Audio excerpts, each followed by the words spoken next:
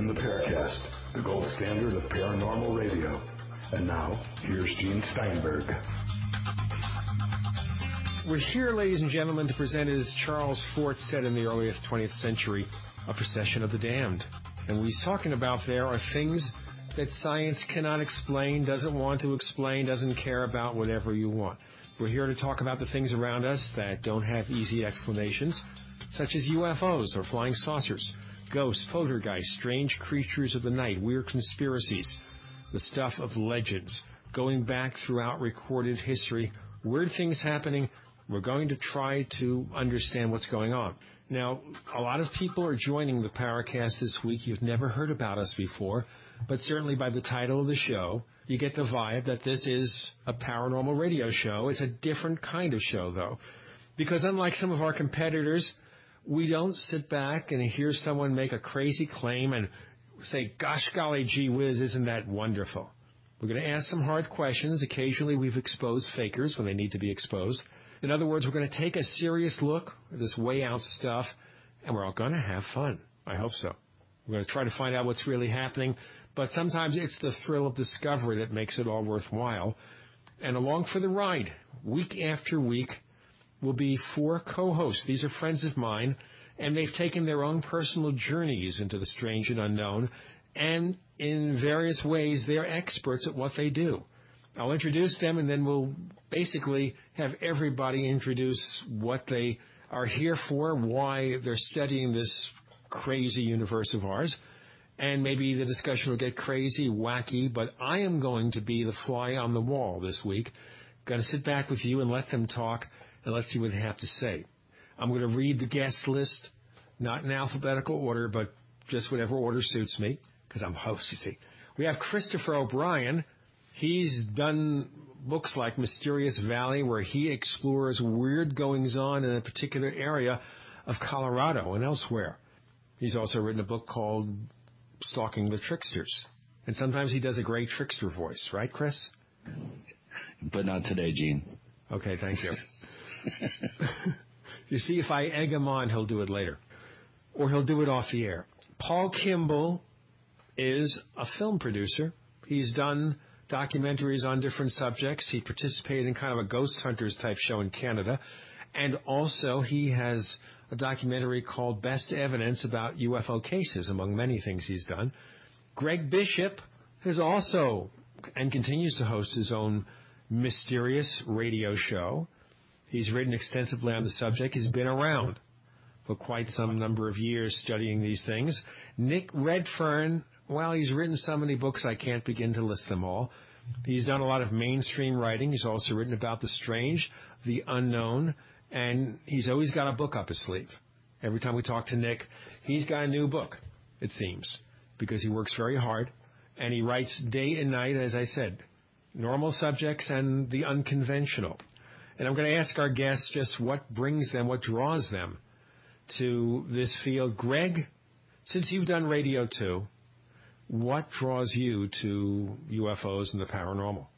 I think the main reason is that I'm interested in things that tweak the nose of popular assumptions, popular knowledge, the assumptions people make and don't really think about too much. Anytime somebody's in there, or something, in the case of paranormal and UFOs, is in there kicking somebody and saying you don't know everything, or there's more you need to learn if you're open to it, that interests me, and that's what keeps my interest going.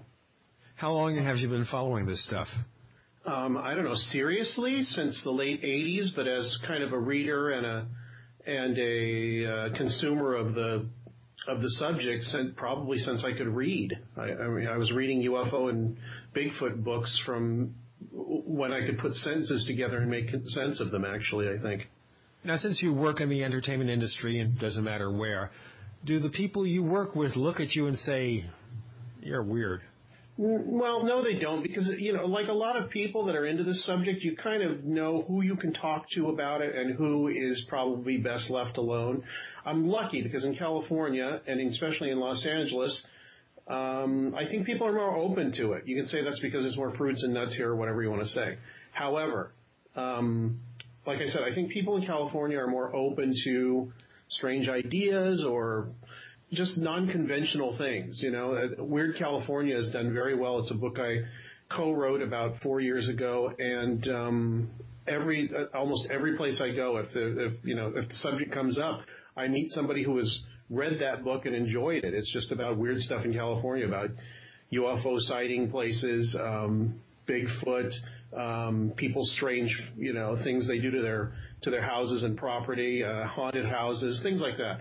But it's just kind of ingrained, I think, in people out here to just kind of accept it. And in the entertainment industry, actually, I think it's expected that you're going to be creative or weird in some way, no matter what you're doing in the industry. So I guess I'm kind of lucky. Speaking of the entertainment industry, Paul Kimball, you're not making superhero films. You've done some stuff on the paranormal. Why these subjects? Well, I'd just like to say, Gene, that if somebody's listening who wants me to make a superhero film, I'm happy to do it. I think Christopher Nolan is trying to rejigger Superman. Maybe you're up for the job? Superman, Batman, they've all been taken. I mean, we're sort of down to the sea-level heroes. So if anybody wants to do that elongated man film, maybe Aquaman, The Atom, I'm your guy. I know all those guys. It's funny about The Atom, okay? The Atom, isn't his name Ray Palmer? See, now you just ruined my segue. See, that was going to be a really clever segue. Well, you see, it's because I read your mind, but let's have the segue. What does that mean to anybody? Because nobody knows what that name means, except those who are fans of The Atom and maybe 3 or 4 of our previous listeners. Well, it's kind of the influence that the paranormal, if you will, has had on popular culture over the last 50 or 60 years. Comics, when they began in the 30s and 40s, Superman, Batman, there was this it's called the golden age of comics. And then they reinvented them in the late 50s and early 60s and brought in a more science fiction oriented. So Green Lantern, a DC hero, went from being a guy who wielded a magical ring to suddenly an outer space cop, basically. And everybody was kind of given a bit of a science fiction angle. And the Atom was a character from the old Justice Society of America in the 30s and 40s. And his basic power was he was a short guy, but he fought people. He was a boxer, brawler kind of guy. What they did when they reinvented him in the 60s is they made him a scientist who created a device that would allow him to shrink to submolecular level, to explore all sorts of places, to travel through phone lines and stuff like that. And then, in a nod to the influence that they had sort of had, they called him Ray Palmer. The character's name, his sort of Clark Kent name, if you will, his real name, was Ray Palmer. And, of course, Ray Palmer, to the listeners, I'm sure, would be well known for his contributions to, what would you call it, 40-ana science fiction, the whole enchilada. Gene, you're older than I am. You would know those better than I would. Well, I'm older than everybody, but not quite as old as Ray Palmer was. But I knew Ray Palmer. And Ray Palmer was editor of Amazing Stories magazine in the 30s and 40s. And after a long absence, he brought back some classic sci-fi writers to the field, including Edgar Rice Burroughs. His final stories were written for Amazing Stories. But Palmer also got in touch with this would-be science fiction writer named Richard Shaver, who claimed to be in touch with people who lived in the caverns beneath the earth, remnants of an ancient advanced civilization called Deros and Tyros. And Palmer once started saying at one time, hey, this is true, folks. And you can imagine the people in the science fiction field saying, what? What do you mean it's true? This is science fiction. This is silly space opera kind of science fiction. You said it was true. Amazingly, I don't know if it's amazingly, but there's no coincidence that after the Second World War, we have Roswell, whatever Roswell was taking place in 1947, the 1948 alleged Aztec crash, then Frank Scully's book Behind the Flying Saucers. All of this going on flying saucers were big news. UFOs, the idea of life in outer space, atomic weapons, mutants, and all of that transferred into the world, not only of popular fiction, sort of pulp fiction, but also comic books, television, which was a new and growing medium, and feature films as well. Our co-hosts, Paul Kimball, Christopher O'Brien, Nick Redfern, Greg Bishop. You're in the Paracast.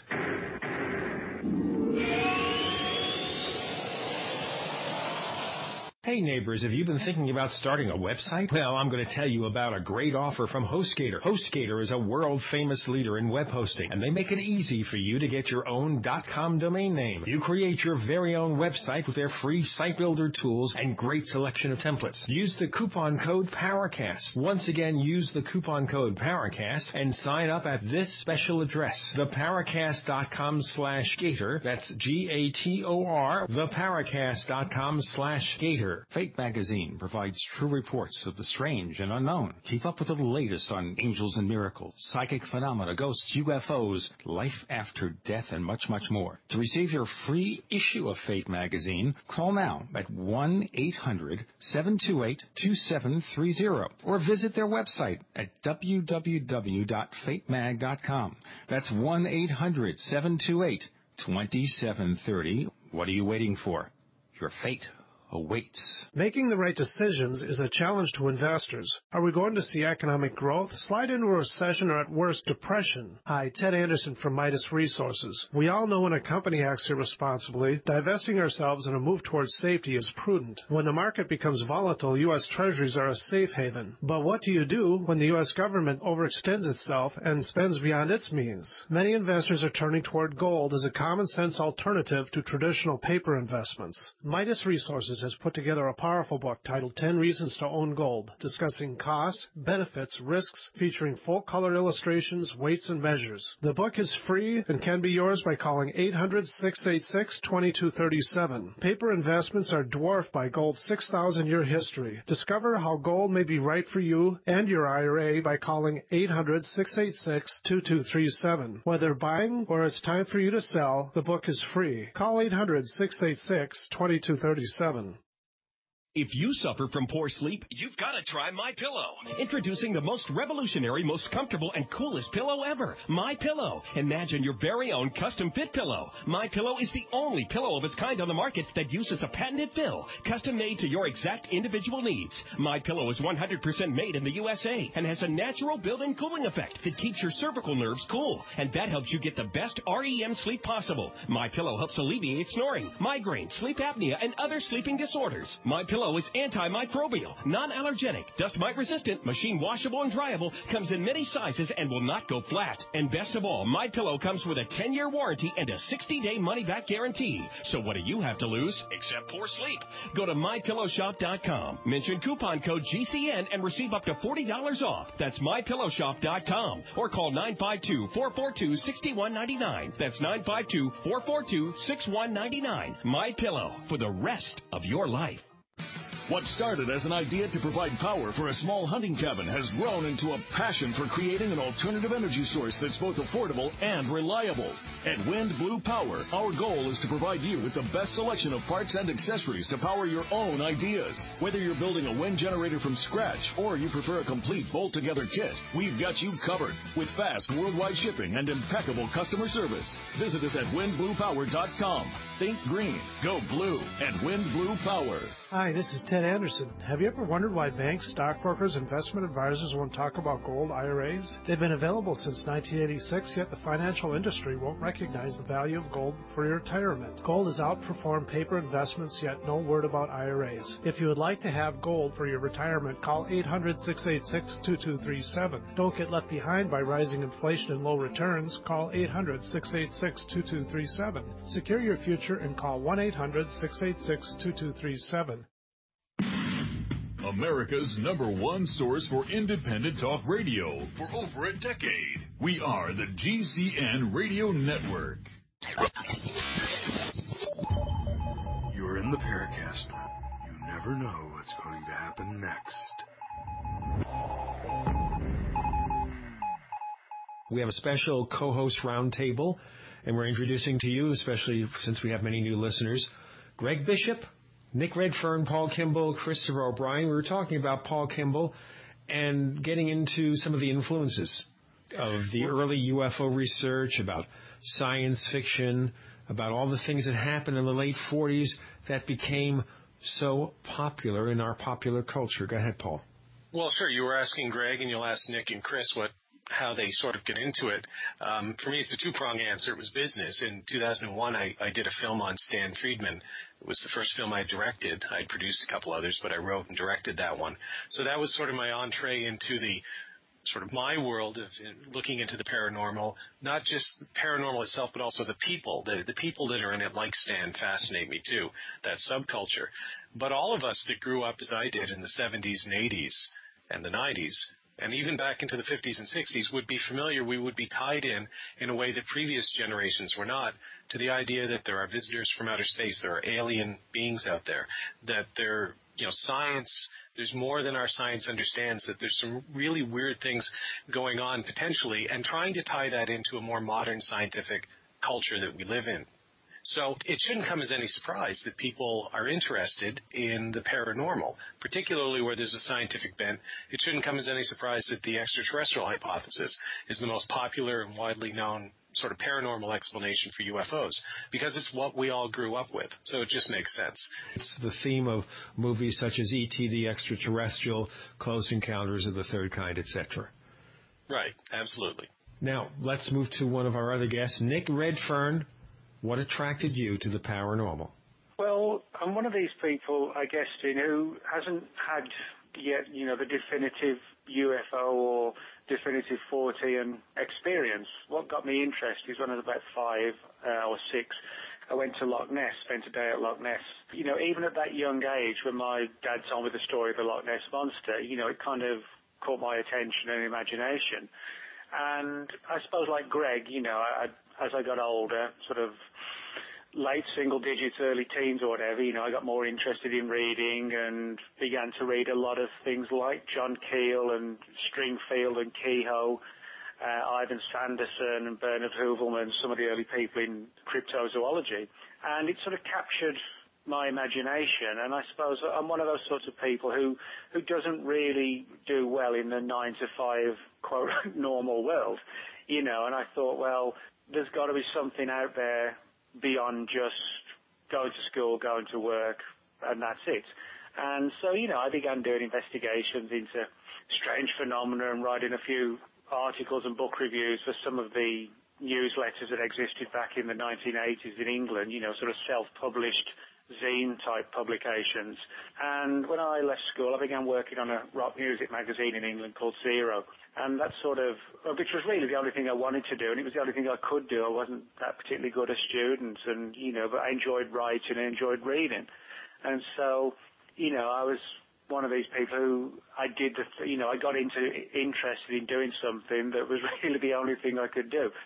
And, I found that, from my perspective at least, I enjoy doing the investigations. I think there's a lot of weird phenomena, if you like, out there that intrigues me, and I enjoy kind of like peeling away the layers of the onion, so to speak, to find what's at the heart of it. And, there's other aspects of Forteana that just bore me stupid, I'm just not interested in.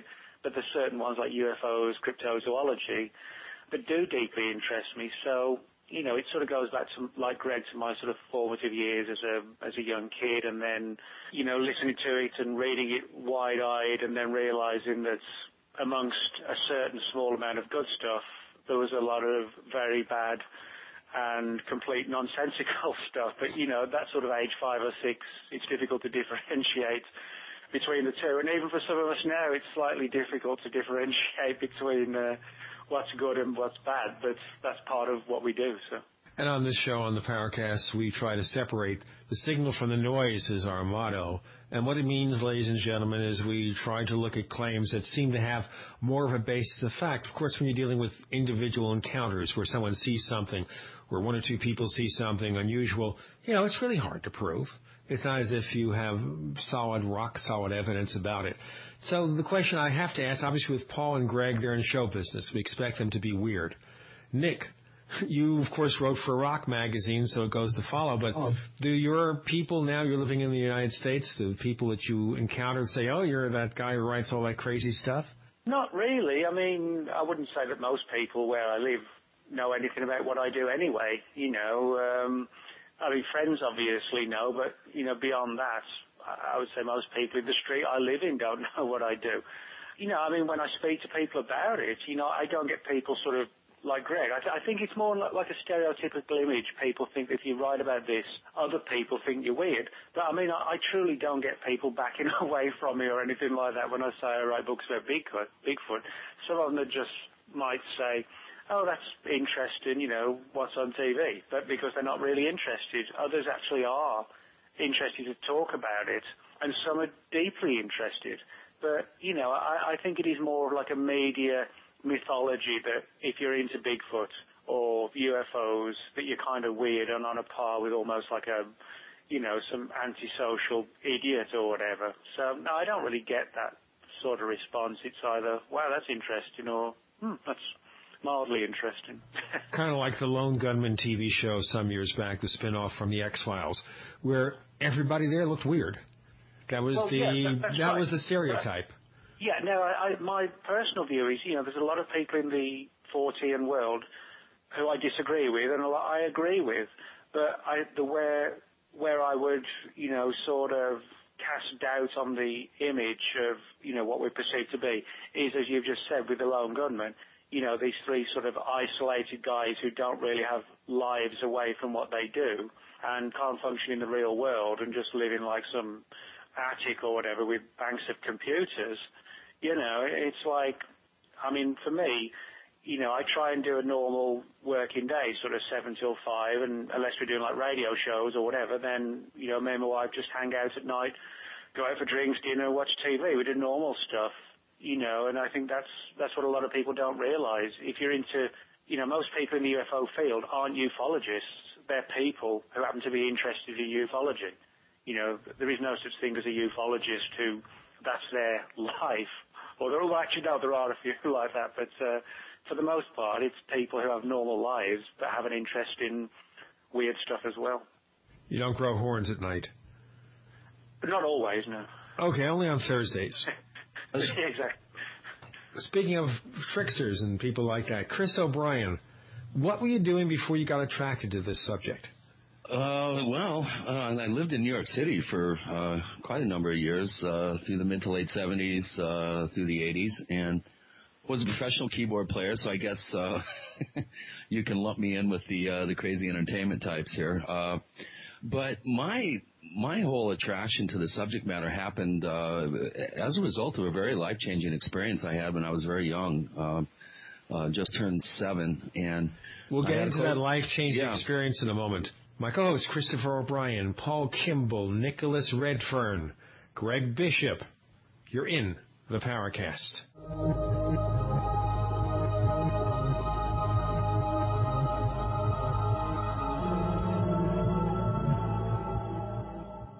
You are about to enter another dimension. A dimension not only of sight and sound, but of mind. A journey into a sinister land of secret rites, passwords, initiations, and handshakes, where the truth remains hidden and history is controlled by an elite group of mysterious men. Imagine, if you will, that I'm holding a book in my hands that explains this secret history, and that the name of this book is Conspiracies and Secret Societies, the Complete Dossier. Here is described centuries of dark dealing, lies, murder, mayhem, and cover-ups in the pursuit of unimaginable money and power. My name is Brad Steiger, and the stories you are about to read may have actually happened at the signpost up ahead. Your next stop, Conspiracies and Secret Societies, the Complete Dossier. Hi, I'm Mark Craighead, founder of Crossbreed Holsters. I designed our top-selling holster, the Super Tuck Deluxe, to solve the problems of being poked, pinched, and gouged while carrying concealed. The Super Tuck Deluxe is the most comfortable, most concealable holster on the market today. We offer a 2-week free trial and a lifetime warranty. Visit us at crossbreedholsters.com. Don't forget, CrossbreedHolsters.com. Hi, this is Ted Anderson. Have you ever wondered why banks, stockbrokers, investment advisors won't talk about gold IRAs? They've been available since 1986, yet the financial industry won't recognize the value of gold for your retirement. Gold has outperformed paper investments, yet no word about IRAs. If you would like to have gold for your retirement, call 800-686-2237. Don't get left behind by rising inflation and low returns. Call 800-686-2237. Secure your future and call 1-800-686-2237. Remain in your houses. The President of the United States has declared martial law under Executive Order 11,004. Will they do it? Will they pull the trigger this time? We all pray they stand down, but an engineered crisis seems more likely with each passing day. Think it can't happen here? Executive Order 10990 locks down all highways. Executive Order 10995 seizes control of all media outlets. Executive Order 10998 controls all farms and food supplies. All these executive orders are now cocked, loaded, and waiting for the right crisis. So if you're worried about the possibility of martial law here in America or have questions about how to survive it, go to martiallawsurvival.com. That's martiallawsurvival.com. Go to martiallawsurvival.com right now. You must remain in your houses until your bracelets are scanned. Question. What would you rather drink? Acidic water, which burns holes in your body and causes loss of bone mass? Or alkaline water, which promotes high energy and vibrant health? The answer is clear. And if you're drinking acidic water, you're helping cancer cells and bacteria to grow out of control. AlkaVision Plasma pH Drops combine a unique formula of the most alkaline minerals. Using Plasma pH Drops is the best way to alkalize your water and help you get rid of acid and regain your health and energy. Simply put 10 drops in the water you drink to raise the pH to a healthy alkaline level. Most experts agree that the water you drink should be at a pH level of 8 or higher. Disease organisms like bacteria, viruses, or cancer cannot survive in an alkaline high pH environment. Order your bottle of AlkaVision Plasma pH Drops now by going directly to alkavision.com. That's ALKAvision.com. Or by calling 269-409-1776. Again, 269-409-1776. Tired of searching for great talk radio? And I think it really does make a difference. We are the GCN Radio Network. You're in the Paracast. You never know what's going to happen next. You're in the Paracast. We're talking with Paul Kimball, Nick Redfern, Greg Bishop. Christopher O'Brien got his first exposure when you were 7 years old? That's correct. I didn't ask for it, but it happened, and it definitely had a lifelong impact on me.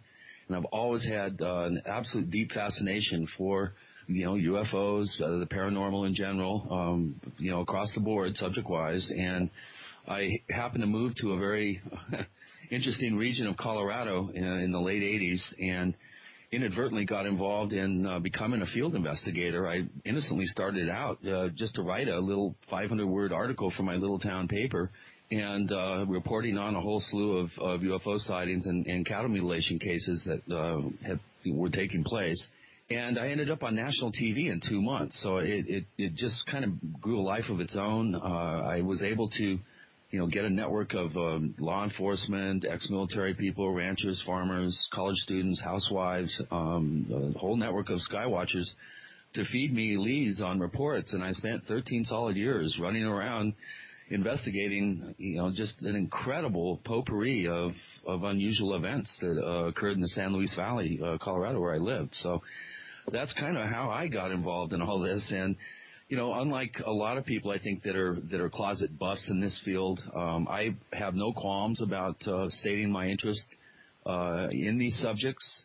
I've never really felt that the subject matter was ever held against me. I think anybody that knows me knows that I'm pretty level-headed. So I think that actually helps people understand, I think, a little bit more why I'm so motivated. Unlike a lot of people in ufology, which has always constantly sort of surprised me. Most ufologists have never really had any sort of personal experiences. I know Stanton Friedman, for instance, has never seen a UFO. In my case, because we had hundreds and hundreds and hundreds of sightings, and I had a really extensive network spread around about 10,000 square mile area, I was able to run out, and I've had quite a number of experiences of objects and lights and actually structured craft that just, don't conform to what you would consider conventional, let's say, military or conventional crafts. So my fascination with this comes fueled by personal experience. And, I'm not a true believer. I have a hard time even believing some of my own experiences. I'm very skeptical but open-minded about these subjects. And I'm very sensitive to how the culture is trying to program itself into believing, I think, cut and dried sort of, answers or supplying answers to a lot of these mysteries that are too simplistic in my view. And I think we're dealing with a much more complex scenario, and that's why I really love the Paracast and the forums and this show, is because this show stretches our points of belief and gets, I think, is going to get the listener to really think about what they truly believe, why they believe it, and open them up to alternative ways of looking at these mysteries. Considering the alternative ways of looking at the mysteries, of course, the conventional wisdom, such as it is, and how can you deal with conventionality when you're talking about the unconventional, is when you say flying saucers, UFOs, it's E.T. E.T. is here.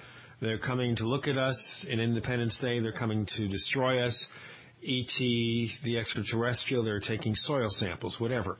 But you're saying it's more complicated than that. So do you not believe that there's an ET? Well, I think it's pretty much a foregone conclusion with billions of galaxies and quadrillions of stars that there's got to be some form of intelligent life in this three-dimensional cosmos or universe that we inhabit. But whether we're important enough on this little blue marble spinning in space for any of them to come here and conduct, medieval medical experiments. I love Terence McKenna says that they're uninvited pro bono proctologists. I love that particular way of looking at it. I don't think we're important enough for anything out there to come and exhibit the types of behavior decade after decade. That it just doesn't make sense. There's something nonsensical, something tricksterish, something that doesn't add up in terms of looking at all these visitations, let's say, from an ET hypothesis standpoint. I think there's something much more intense, complicated, and probably closed system. I think that some way humanity is in some way, shape, or form helping manifest these entities here in our reality. Well, when I talked to Paul Kimball on an earlier episode, he had taken the position he thinks E.T. being the more likely explanation. So what would you have to say to what Chris explained here? Well, I'd say that everybody's entitled to their opinion. I respect Chris's. I just disagree with it. I think, to me, there's absolutely no question that the extraterrestrial hypothesis makes the most sense. It doesn't mean that it's proven. It doesn't mean that other possibilities might not be true as well.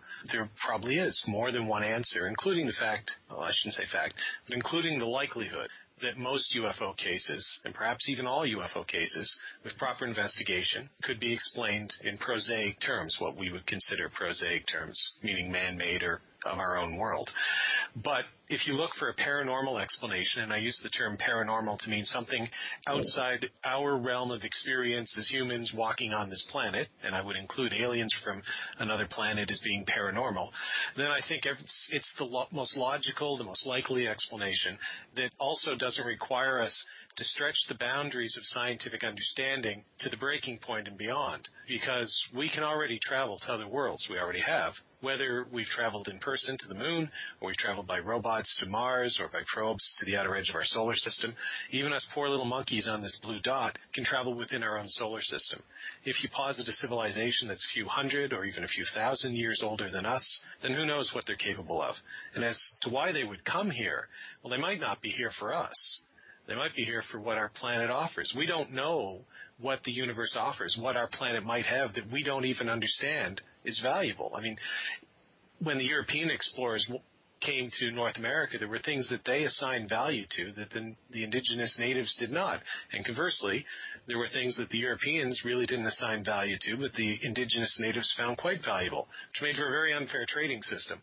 But when you're dealing with different cultures or different races or different peoples, or in this case, different species, how can you say what might or might not be important to them? And when you do that, you're assigning human motivations to something that is inherently alien. So, as I said in that previous Paracast episode, Gene, I know that people look at the high strangeness aspects of some UFO cases and say, well, that couldn't possibly be alien. I would expect... Before we go further, Paul, before we go further, using the term high strangeness, define what you mean by high strangeness. Well, a UFO case, using a UFO case here, that has characteristics that seem outside the norm, and talking about the norm of UFO cases, but let's talk about the ones that flying saucers, the supposed aliens from outer space. People see structured craft flying through the sky, and that's about it. That would be a normal, if you can say normal, UFO case. The high strangeness ones are the ones where something very different happens. There's a case from Nova Scotia here up in Canada from the 1970s where you had two groups of people in two houses right next to each other, both of whom were experiencing totally different things from one object that was up in the sky, which the RCMP, the Royal Canadian Mounted Police, witnessed and reported. That would be a high strangeness case. But there's nothing about that, to me, that rules out an alien explanation. In fact, I would expect visitors from other worlds to be extremely highly strange to us, to the point of, as Arthur C. Clarke said, their technology appearing to us as magic. I would add their motivations, their actions appearing to us in many cases as magic, or something, as Greg and I were in the Magic Castle just 2 weeks ago, that would seem, like when he pulls the Diet Coke bottle out from under the handkerchief, very strange. I can't explain. That's highly strange to me. But that doesn't mean that an interdimensional being from the 8th dimension or something, or a crypto-terrestrial. It just means it's strange. But in terms of the scientific logic of it, to me, without ruling out any of the other explanations, which even the Stan Friedman doesn't rule out those explanations. He just focuses on the extraterrestrial one. We'll focus on more stuff in a moment. We're talking to Paul Kimball, Greg Bishop, Nick Redfern, Christopher O'Brien. You're in the Paracast.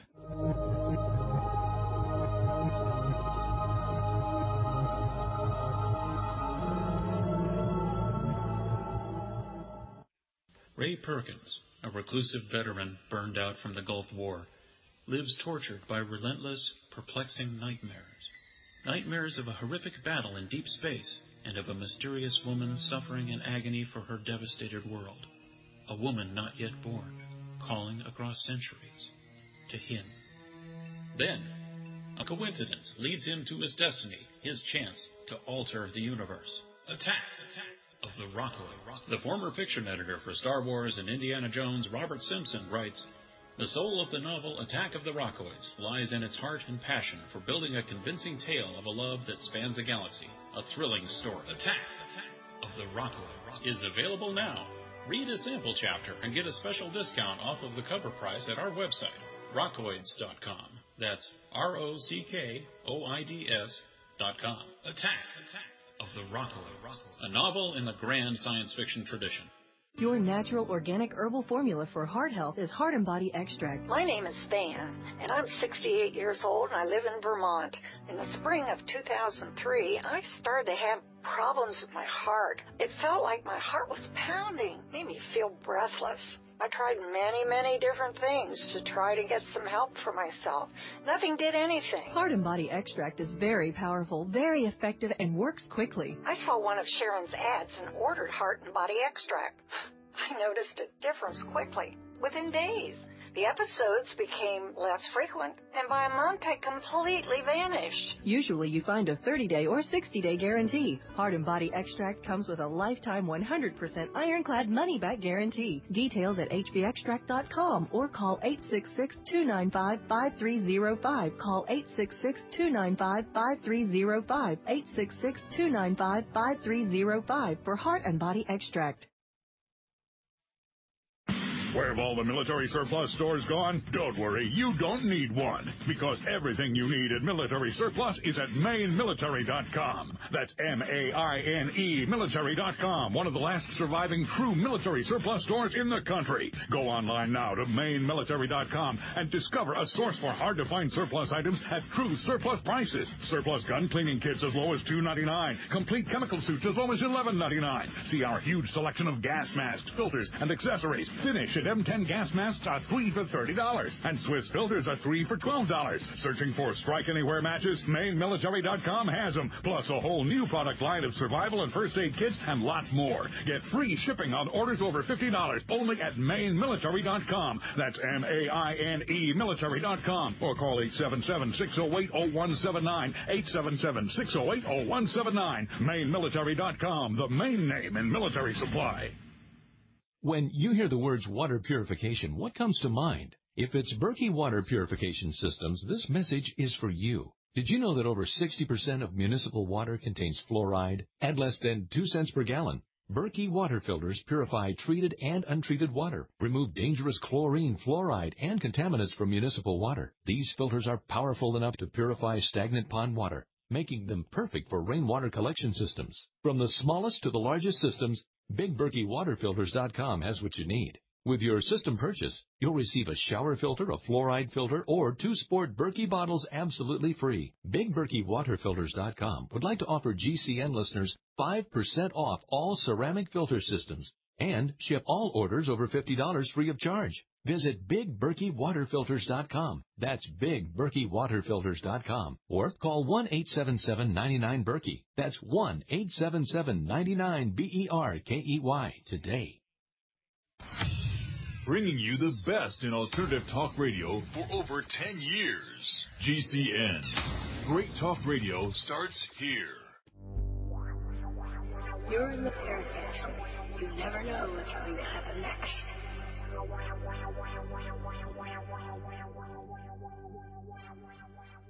We have Chris O'Brien, Nick Redfern, Greg Bishop, Paul Kimball talking about high strangeness, but saying that just the presence of E.T. on Earth, because of the fact they're probably way, way far advanced compared to Earthlings, they can be pretty strange. Yeah, well, I would expect they would be pretty strange. And I think you asked me why I'm interested in all this, and I think at the end of the day, I did a show with Don Ecker a little while ago, and we talked about this. Don Ecker, a sort of legendary UFO researcher. And Don kind of asked me why I was into all this, and I said, well, look, if there are aliens, I can't summon them. If there are interdimensionals, if there are crypto-terrestrials, whatever, I can't make them appear. What interests me more is sort of the journey of discovery, of trying to figure out not only what these things are, but I think more importantly, that path that you take helps you figure out who you are.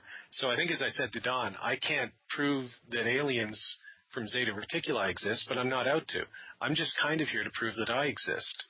And I know that might sound a little new agey, except in Greg's state in California, but I think that's what the journey of discovery is. You're sort of trying to find out as much about yourself as you are about these UFOs or Bigfoot or whatever.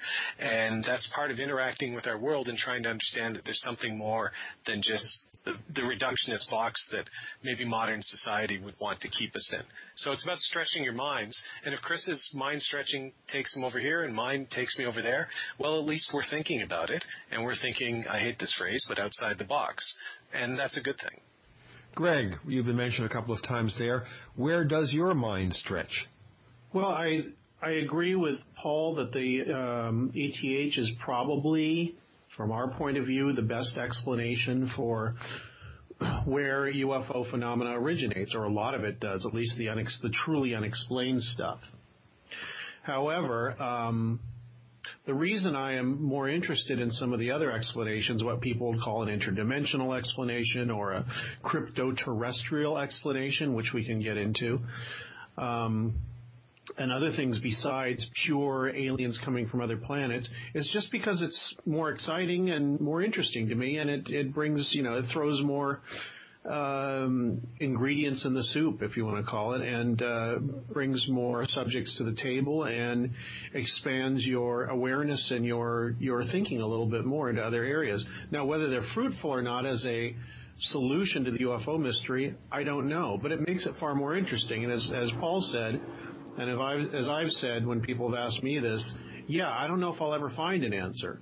I don't know if Paul will, or Nick will, or Chris will, or you will. But the point is that along the way, I've learned so much about myself. I've learned about other people. I've learned about the scientific method. I've learned about psychology, sociology, all kinds of things. And as long as I keep my mind as open as possible to, logical, interesting arguments and evidence, then I keep myself, occupied. And on top of that, I meet cool people who I can talk to, like the present company here. Thank you. Me, I'm just old. But in fact, I think Brad Steiger once said, I was here before the dinosaurs ruled the earth. No response. I figured that. I expected that. It's just one of those delayed reactions. That's okay, Greg. I'll forgive you next time. What? Me? There's 3 other people on with me. Brad Steiger, I don't care how old he is. He's one of those people that everybody should listen to because he's been around so long that there's almost nothing he says that if you don't agree with it, at least it's interesting. Nick, what is your definition of high strangeness? Well, I can understand where Paul's coming from. The one reason why I wouldn't say I vehemently disagree because, none of us can really know.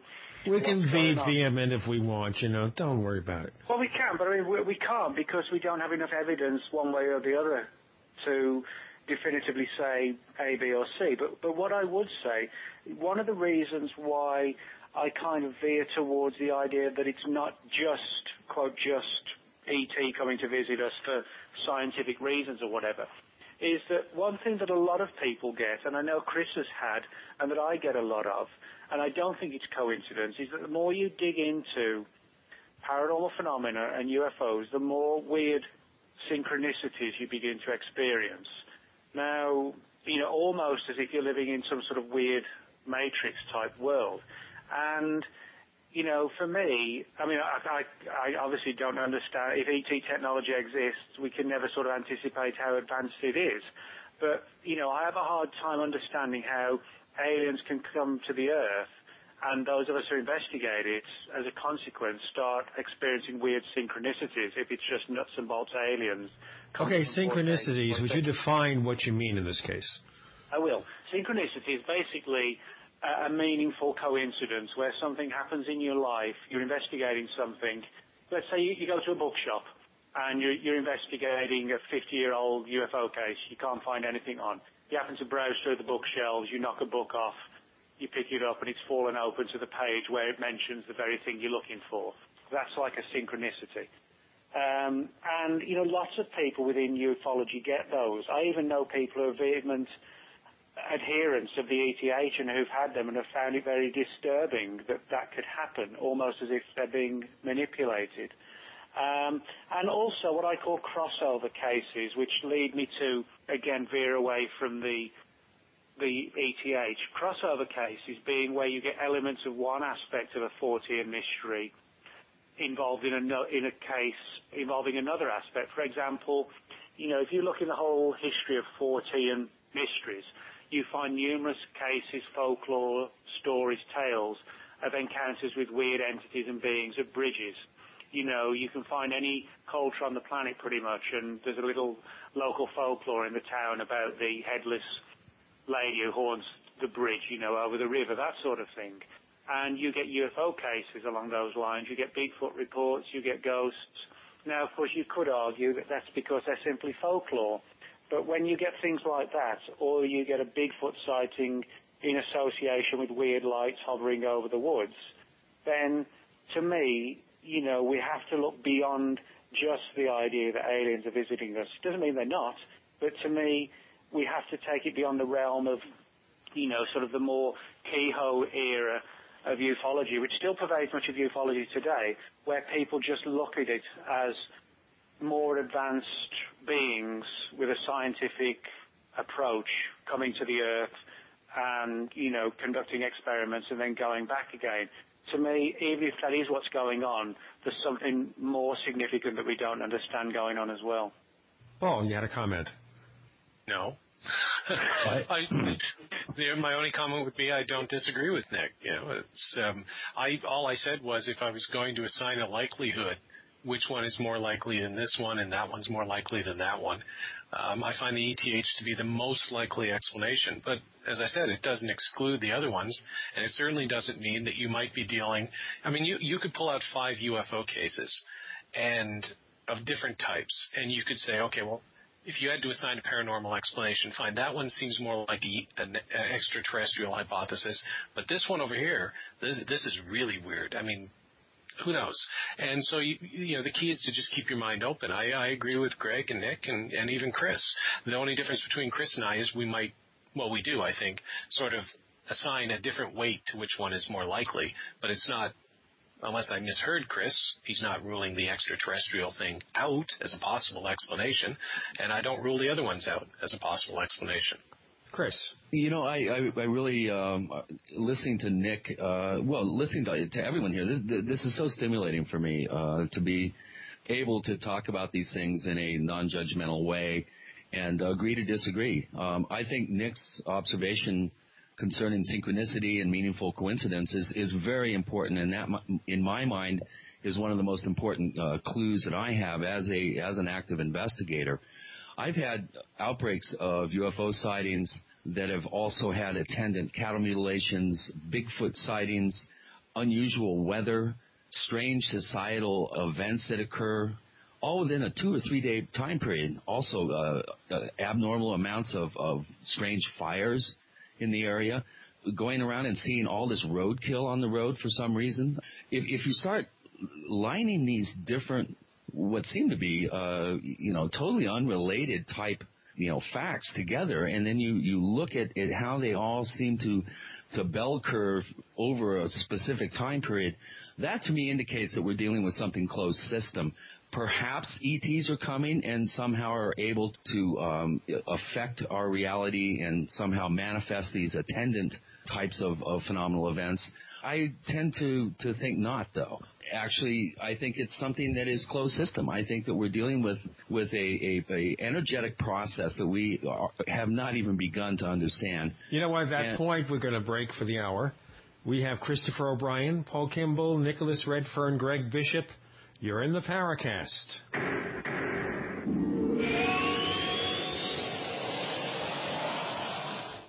Hi, this is Ted Anderson. If you own an Apple iPhone and love to listen to your favorite programs on GCN, I've got good news for you. I'm proud to announce that GCN has a brand new iPhone app available for our dedicated listeners at GCNlive.com. Listen to your favorite hard-hitting GCN programs live or on demand right on your iPhone. And the best part? The GCN iPhone app can be yours absolutely free. Download the iPhone app today by clicking on the banner at GCNlive.com. Again, that's GCNlive.com. Hi, this is Ted Anderson. Have you ever wondered why banks, stockbrokers, investment advisors won't talk about gold IRAs? They've been available since 1986, yet the financial industry won't recognize the value of gold for your retirement. Gold has outperformed paper investments, yet no word about IRAs. If you would like to have gold for your retirement, call 800-686-2237. Don't get left behind by rising inflation and low returns. Call 800-686-2237. Secure your future and call 1-800-686-2237.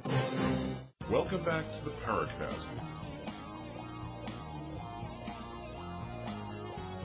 Paul Kimball, Nicholas Redfern, Greg Bishop, Christopher O'Brien. In our last hour, we were talking to Chris and about the nature of his interest in UFOs, about the fact that in addition to the standard ET-type UFOs, all sorts of other stuff is going on around it. By the way, folks, if you want to find more of the things that we do, go to theparacast.com. That's our website, theparacast.com. We also have forums at forum.theparacast.com, where we talk about not just UFOs, ghosts, poltergeists, and conspiracy theories, but just about politics, anything. Anything that, of course, comes to our mind, even music, because we have musicians, entertainers here.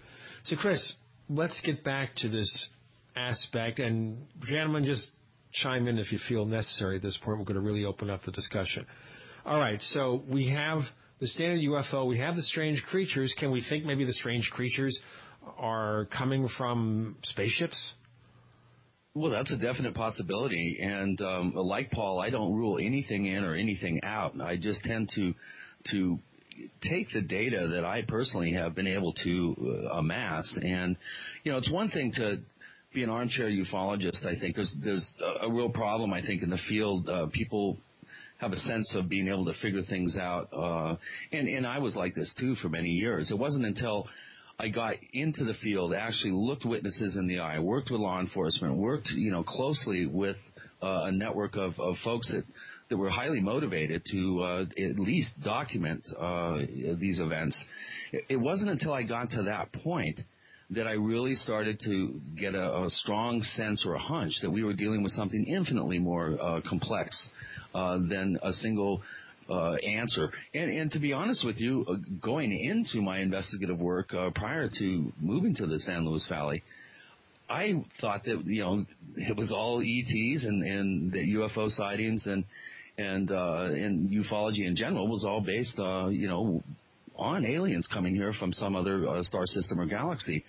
It wasn't until I had these meaningful coincidences that Nick very astutely pointed out. It wasn't until those types of events started happening to me, up close and personal, that it really made me do a 180 about face and really start to second guess my assumptions about these types of events. So, I think everyone has their own sort of gut feeling about what is going on in this whole realm, and I think that is a really good place for a person to start and to really kind of sense how their gut is telling them what's going on, what could be possibly behind it. So my gut's telling me that we're dealing with something a heck of a lot more complicated. And of course, we haven't even begun to factor in the very likelihood of black budget money and your tax dollars at work and play, and disinformation, very well orchestrated hoaxes. It's a very complicated kaleidoscope of elements that we're dealing with. All right, so you raised the subject, black projects. In what fashion? What is the black project? The UFO investigation, secret weapons, what? Well, I think all of the above. A really good example would be during the height of a pretty intense sighting wave that we had in Colorado. I happened to be driving one night back from a gig pretty late at night. It was just after midnight. If I had been any further away than I was from the following event I'm going to describe, I would have thought I saw a huge 300-foot UFO. What I observed was three, what appeared to be, by the sound of their engines, because I did stop my car and listen, what appeared to be three cargo planes flying wingtip to wingtip. Across the leading edge of their wings was a perfectly sequenced chain of lights that would blink from the far left plane all the way down that plane, across the wing of the middle plane, all the way to the right plane, all the way to the end, in a burst of about 30 or 40 different white lights. It went just, like a sequence of lights that would flash about every 5 seconds. And if I had been any further away than 5 miles, I would definitely have thought I saw a huge, UFO flying over. But it was three cargo planes, wingtip to wingtip, with a synchronized light that flashed on the leading edge of all three planes. Now, why would the military do that? In the midst of the sighting wave period, why would they trot something like that, light it up like a Christmas tree, and then fly it down the middle of the San Luis Valley? That indicates to me some sort of psyops, sort of psychotronic, experiment, if you will, to see if anybody's going to see it, to see how they report it if they do, to see how the local law enforcement responds to the report, to see if the local media picks it up, and then to gauge the reaction in the public and as it filters into the culture, to see what sort of impact and how that impact plays out in the culture. And it's these types of events, I think, and I've got a whole bunch of them, that indicate to me that our government, and the military, or possibly quasi-military, paramilitary, whatever, is engaged in some sort of psychological weapons experiments, trying to gauge the effectiveness of conventional and probably non-conventional technology. Nick, I think this is an area where I think you'd have some useful comments to offer. Well, this is an area I have looked into. It's a controversial area, and one of the reasons it's so controversial isn't because it couldn't be true that the government, is using psychological weaponry, if you like, or materials or technology, and that this has a bearing on the UFO issue. That's not the problem for a lot of UFO researchers. The problem is that it affects and undermines their belief systems. There's so many people within the UFO field who fortunately, not like anybody on the show right now, but who are, quote, true believers. And if you start saying, well, this case or that case may actually have been some sort of psychological warfare program, or maybe the people involved were subjected to some sort of modern-day MK-Ultra mind manipulation program, they get very defensive because you're dealing with potentially upsetting very deeply held belief systems about certain cases. And I think possibly that's why, to some extent at least, the whole psychological warfare manipulation angle of the UFO subject has remained a fringe aspect, is because ufology attracts true believers, and true believers don't want the status quo upsetting. For example, I wrote a book, Body Snatchers in the Desert, about the Roswell story. Greg wrote Project Beta, or as we say in England, Project Beta. And which also, I guess, undermines certain ufological themes. And, of course, both books were panned. Now, whether people feel, the books should be supported or not, the fact is, in part at least, one of the reasons why there was criticism was because certain people in the field quite simply didn't like what they were hearing or didn't like what they were reading. It's blasphemous. Yeah, exactly. That's what we need to get past within ufology. We need to recognize that nobody really knows what's going on, and if there is a deep or even a fringe or a small amount of, psychological warfare involving the government, it's still an important aspect of the subject, and to dismiss it because it's not an exciting tale about aliens eating people under Dulce, New Mexico, well, that's, to me, those are the people with the problem. If you cannot face the possibility that there's something else going on, you shouldn't be in the subject. So. Body Snatchers of the Desert. Give our listeners kind of a brief summary about that book. Well, basically what it was, I interviewed about 6 or 7 people, elderly people, who essentially related the same account, but broadly from their own perspective, and said that in the summer of 1947, when the whole Roswell thing kicked off, that there were a number, not many, maybe 5 or 6 experiments undertaken in the New Mexico desert, high-altitude experiments using large balloon arrays and Japanese prisoners of war to test the effects of high-altitude exposure on people, and that most of these experiments failed. Most of them were recovered quickly by the military. In one case, the one that became known as the Roswell incident, a civilian, Mac Brazel, got there before the military, and it led to the legend of the Roswell incident. Now, so basically, we're doing experimentation on human beings here, and we're trying to... Sure. Okay, so that gets to raise a whole can of worms, and that can of worms will be opened shortly. We're having a special co-host Paranormal Roundtable featuring Chris O'Brien, Paul Kimball, Nick Redfern, Greg Bishop. You're in the Paracast.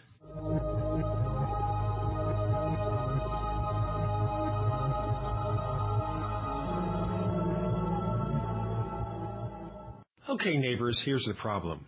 Face-to-face business meetings with clients and colleagues are always going to be important.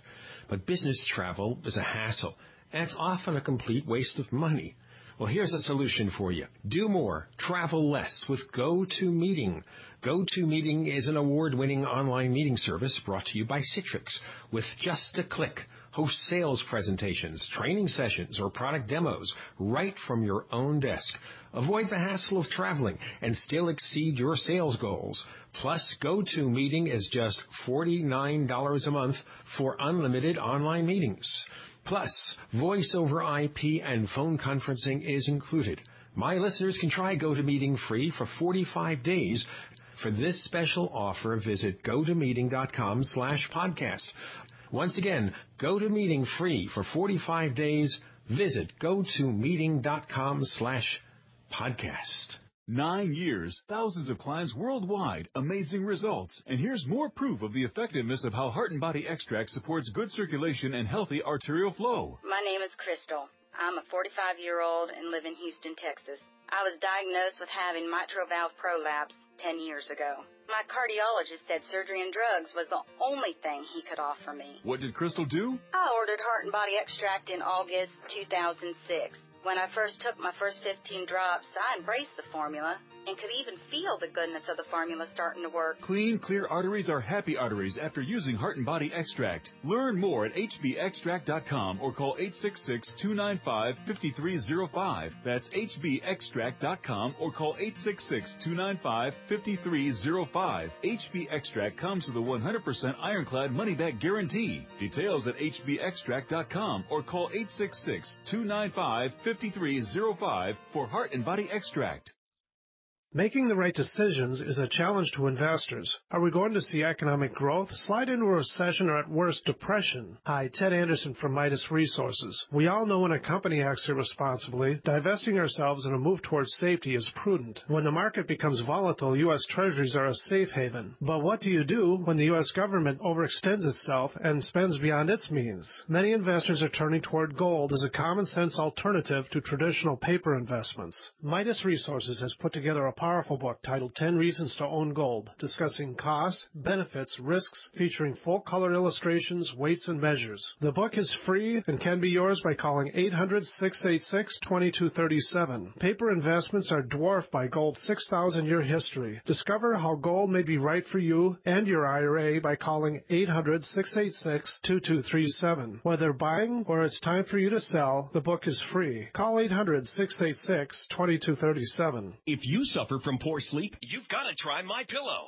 Introducing the most revolutionary, most comfortable, and coolest pillow ever, My Pillow. Imagine your very own custom fit pillow. My Pillow is the only pillow of its kind on the market that uses a patented fill, custom made to your exact individual needs. My Pillow is 100% made in the USA and has a natural built-in cooling effect that keeps your cervical nerves cool, and that helps you get the best REM sleep possible. My Pillow helps alleviate snoring, migraine, sleep apnea, and other sleeping disorders. My Pillow is antimicrobial, non-allergenic, dust mite resistant, machine washable and dryable, comes in many sizes and will not go flat. And best of all, My Pillow comes with a 10-year warranty and a 60-day money-back guarantee. So what do you have to lose except poor sleep?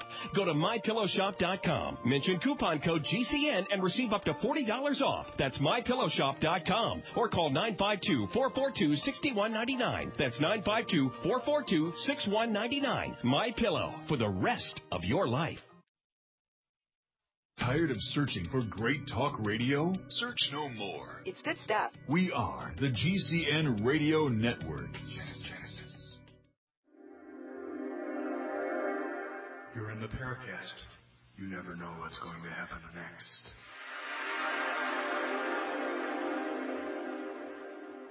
Welcome back to our Paranormal Roundtable with Paul Kimball, Nick Redfern, Greg Bishop, Chris O'Brien, co-hosts all. You're in the Paracast. Chris, I think you have an answer, right?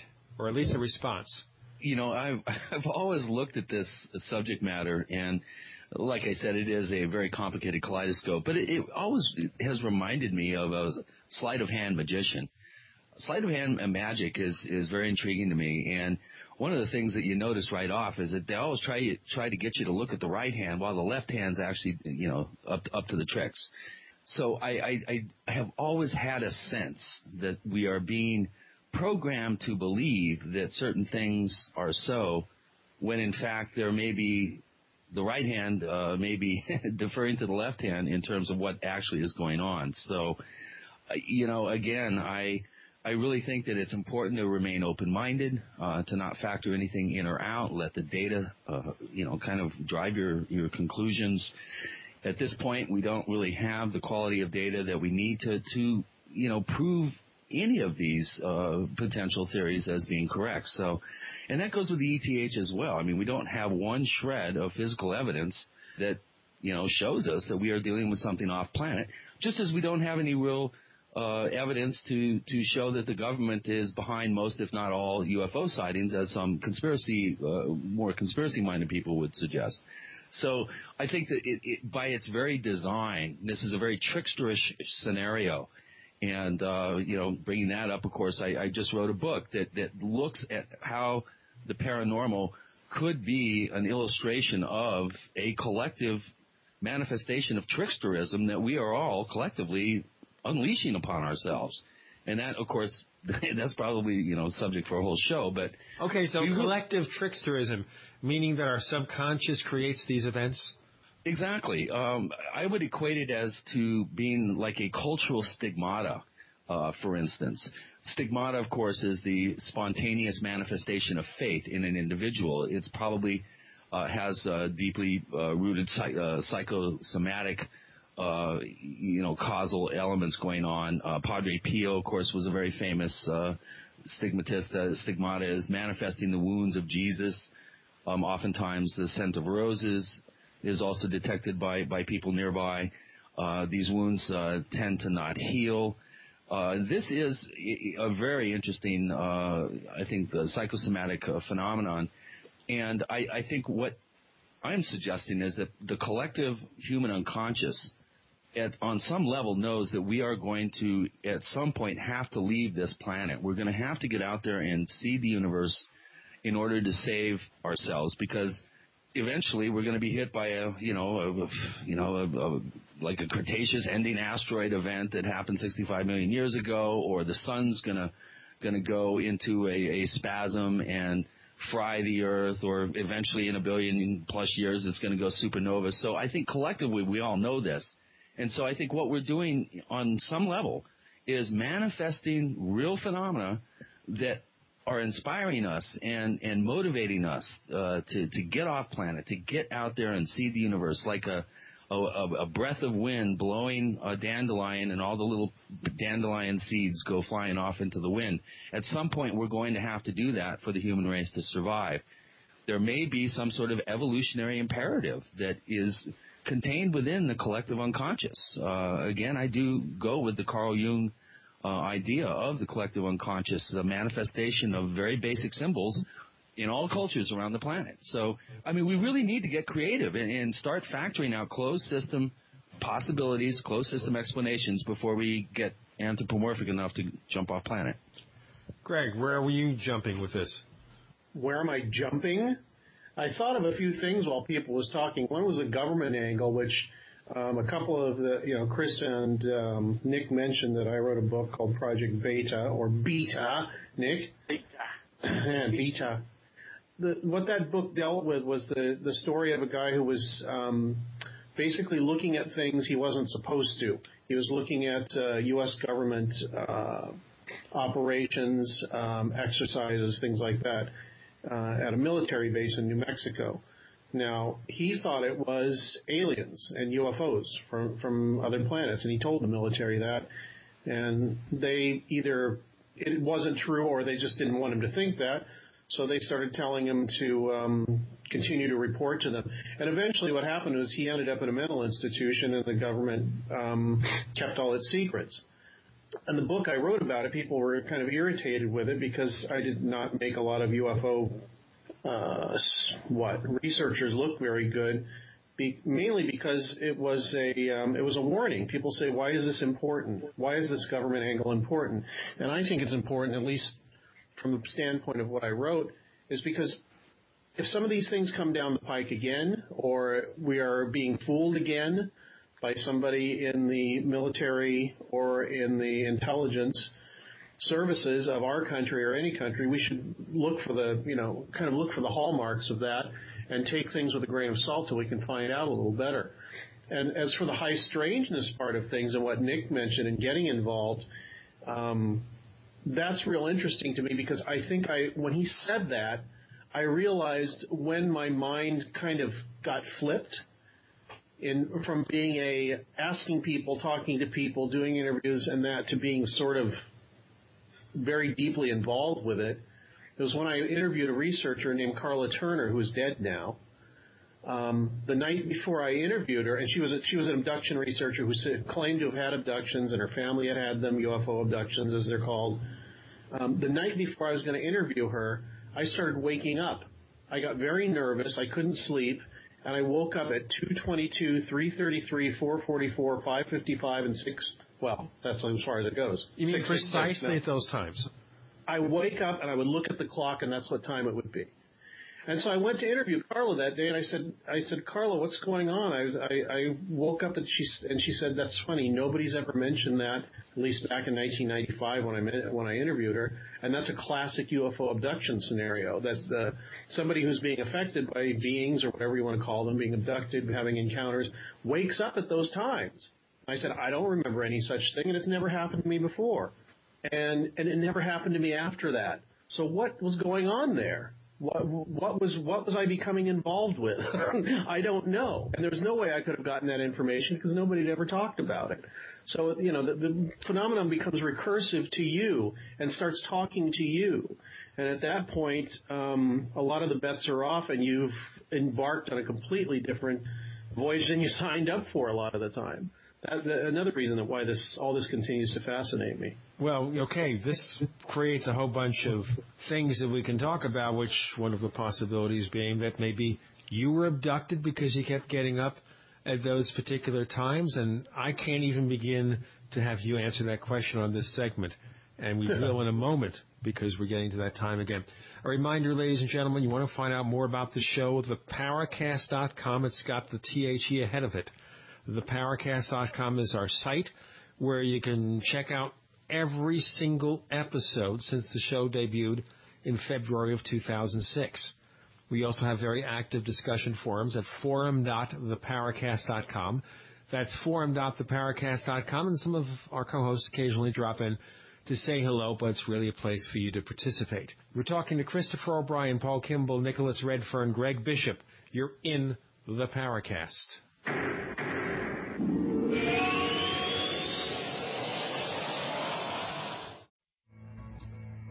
Is there a secret UFO agenda? Do strange creatures from the darkest corners of the mind roam the earth? Is there evidence for mind control, time travel, or devious government conspiracies? Find out the inside scoop on the latest conspiracies, paranormal activity, and Fortean phenomena when you subscribe to Tim Beckley's Conspiracy Journal. It's jam-packed with stories, special book and DVD promotions, and the best news, it's absolutely free, sent right to your mailbox. Plus, a bonus free email newsletter sent out every Friday. Simply send an email with your name and address to MrUFO@webtv.net. That's MrUFO@webtv.net. Find out what they don't want you to know.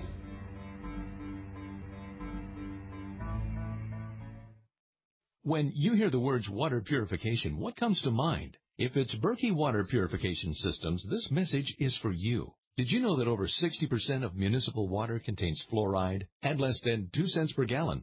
Berkey water filters purify treated and untreated water, remove dangerous chlorine, fluoride, and contaminants from municipal water. These filters are powerful enough to purify stagnant pond water, making them perfect for rainwater collection systems. From the smallest to the largest systems, BigBerkeyWaterFilters.com has what you need. With your system purchase, you'll receive a shower filter, a fluoride filter, or 2 sport Berkey bottles absolutely free. BigBerkeyWaterFilters.com would like to offer GCN listeners 5% off all ceramic filter systems and ship all orders over $50 free of charge. Visit BigBerkeyWaterFilters.com. That's BigBerkeyWaterFilters.com. Or call 1-877-99-BERKEY. That's 1-877-99-BERKEY today.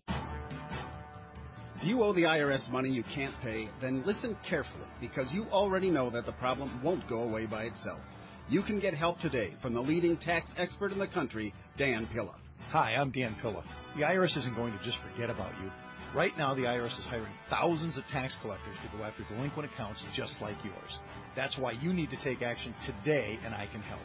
I take a simple but proven approach to solving your tax debt problem. First, I stabilize collections so you don't have to worry about wage and bank levies. Next, I build a detailed plan to get your debt reduced to the fullest extent possible, sometimes even eliminated. Finally, I work with you every step of the way to get your problem solved once and for all. So call now for a free consultation. Call 1-800-346-6829. Dan Pillow will solve your tax problem, guaranteed. He's helped thousands of people, and he can help you too.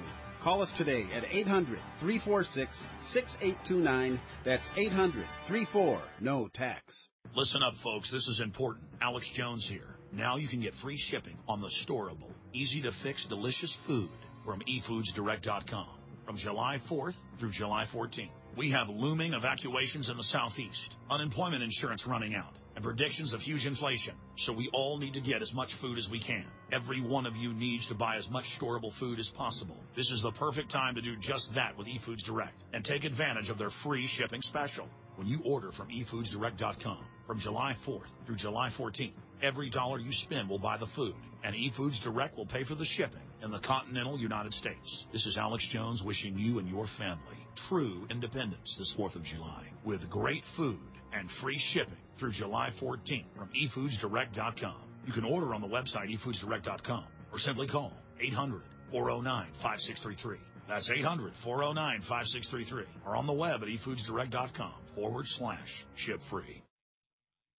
The GCN Radio Network, providing the world with hard-hitting talk radio. You guys are awesome. I love this station. I really do. GCN. Hi, this is Nick Pope. You're listening to the Paracast. This is the co-host roundtable featuring Greg Bishop, Nicholas Redfern, Paul Kimball, Christopher O'Brien. Paul, so were you abducted? Safe to say that the answer to that question is no. Not for lack of trying to be abducted by any one of a number of young actresses. But yeah, so far, I was going to say. He's married now, so he can't do that anymore. Who's married? Greg's married. Yes. I'm not married. Well, then you want to be abducted. Yes, exactly. That was my point. Paul still has a chance. I don't. Okay, everybody who got that raised their hands. Mine's up. Everybody's hand is down. Everybody's thumb is down. I'm sorry, Paul.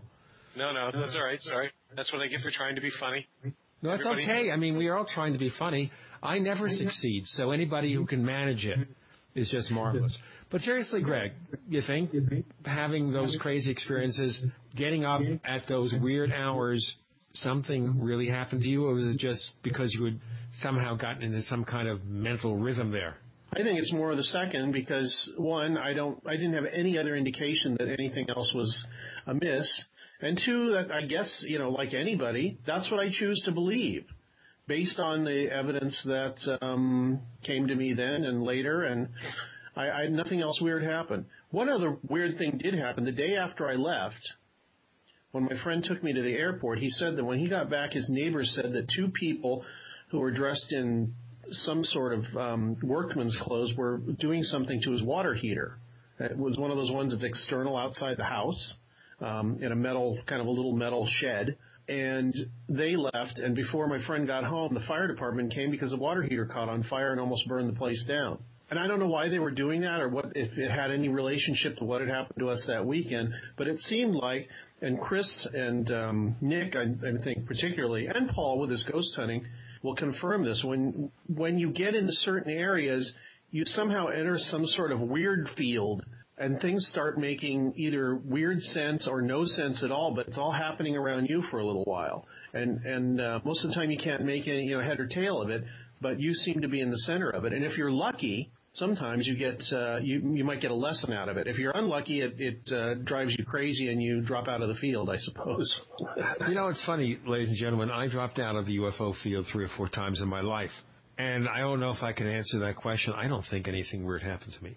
But, Paul, you were involved in a Canadian-produced ghost hunting type TV show. Did you ever meet up with a ghost or something really weird? Well, those are two different questions. So, did I ever meet up with a ghost? I don't know. And even if I did, I'm not sure I'd know it because I'm not sure what anybody means by ghost. But I'll adopt the definition that you mean somebody who's died and passed on to the next realm, if there is such a next realm. Okay, granted. Let's use that one. Sure. I don't know. Beats me. Did I have any weird experiences? Sure. Absolutely. I mean, you can't go as Holly and I did, my co-host Holly Stevens and I did, to 12 actually 13 different allegedly haunted locations. And even if, by sort of process of osmosis, you hear that you know that these are supposedly haunted going in. It's not like you operate in a vacuum. Even if your crew just drove you to a house and dropped you off, you'd still know that the crew was driving you to a house that was supposedly haunted. Why? Because you're doing a ghost hunting show, not a cooking show. So any ghost hunter, and I use the term ghost hunter not to mean a particular series, but any so-called ghost investigator that shows up on TV and tries to pretend, well, we had no idea what to expect. Yeah, right. You absolutely know what to expect, and you've been briefed. So maybe there's things playing on your mind. Even taking that into account, there are ways where you can sort of you always find new things out when you get there. And sure, there were 5, 6, at least 6 of the places we went that I think Holly or I, or in some cases Holly and I together, had what I would call a genuinely weird experience. Doesn't mean that it couldn't be explained in prosaic terms. It just means that I can't explain it in prosaic terms, and I've tried. So, but what that means, I don't know. All it means is something strange happened to us. And lay 1 or 2 on us, okay? Sure. Actually, I'm trying to, because I've done a lot of shows promoting this, including an episode of the Paracast, that if you go in the archives, Holly and I were on back in April of 2009, I think, and we talked about ghost cases. One of the ones that I haven't really talked about quite so much and which involves physical evidence, I guess. We were at the Algonquin Hotel, which is in St. Andrews, New Brunswick, on the Maine border. Very creepy, very old hotel. And there were a number of sort of ghost stories about this place. I think every building in the Maritime provinces in Canada is haunted. There's always a story. But one of the particular stories that we focused on was a bride in one of the rooms on the 4th floor. She, about 100 years ago, had showed up for her wedding. The husband had jilted her at the altar. Although for some reason my co-producer didn't want me to use the word jilted in my narration. I still don't understand that, but that was my co-producer. But she was jilted at the altar, so she went up to the 4th floor, and as the story goes, she jumped out the window and killed herself.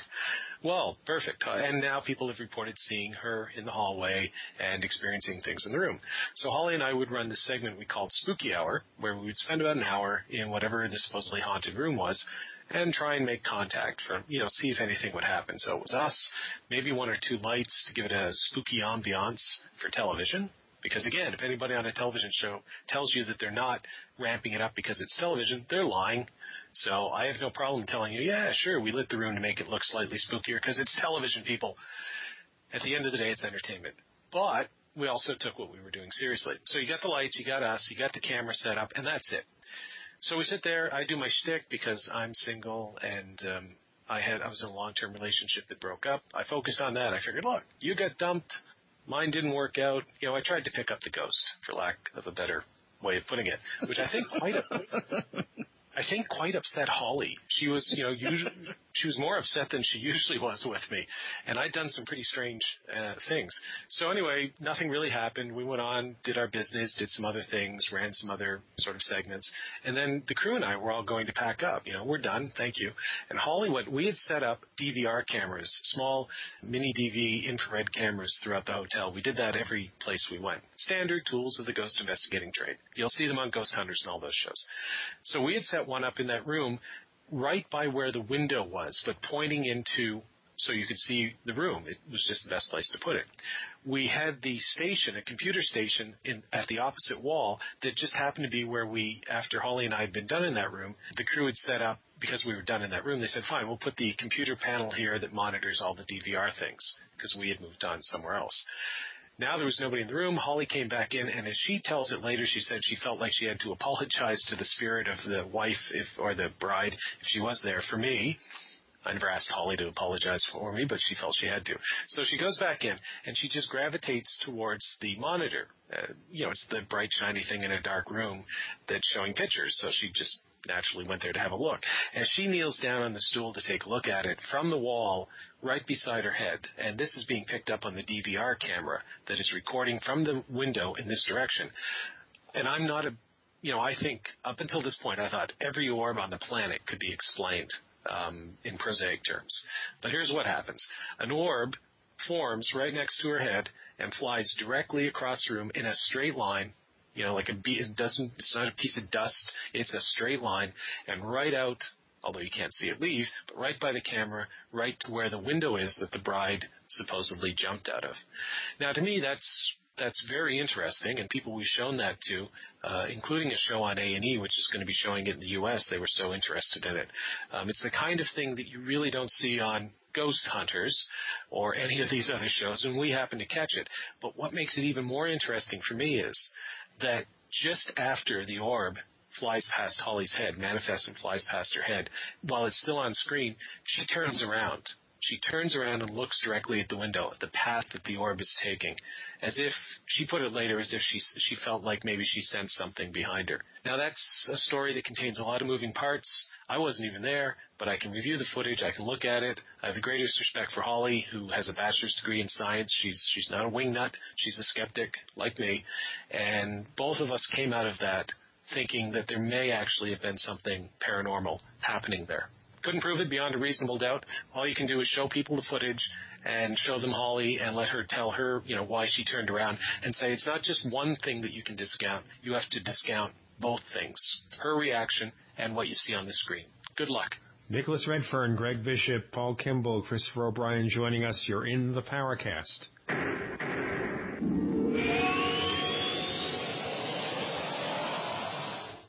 Ray Perkins, a reclusive veteran burned out from the Gulf War, lives tortured by relentless, perplexing nightmares. Nightmares of a horrific battle in deep space and of a mysterious woman suffering in agony for her devastated world. A woman not yet born, calling across centuries to him. Then, a coincidence leads him to his destiny, his chance to alter the universe. Attack of the Rockoids. The former fiction editor for Star Wars and Indiana Jones, Robert Simpson, writes, "The soul of the novel Attack of the Rockoids lies in its heart and passion for building a convincing tale of a love that spans the galaxy. A thrilling story. Attack of the Rockoids is available now.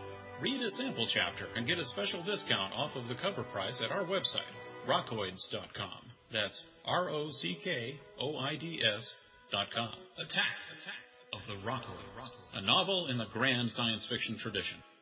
You've seen our SinoFresh banner on the GCN website. Yet your sinusitis is still a problem. Are you waiting for your sinusitis to go away by itself? Are you waiting for a SinoFresh discount? Okay, here it comes. But first, the facts. 67 other products merely treat symptoms. And not the cause of sinus problems. And 37 million Americans suffer from sinus distress just like you. But now many are finding relief with the only patent-protected homeopathic nasal product that antiseptically eliminates the known causes of sinusitis.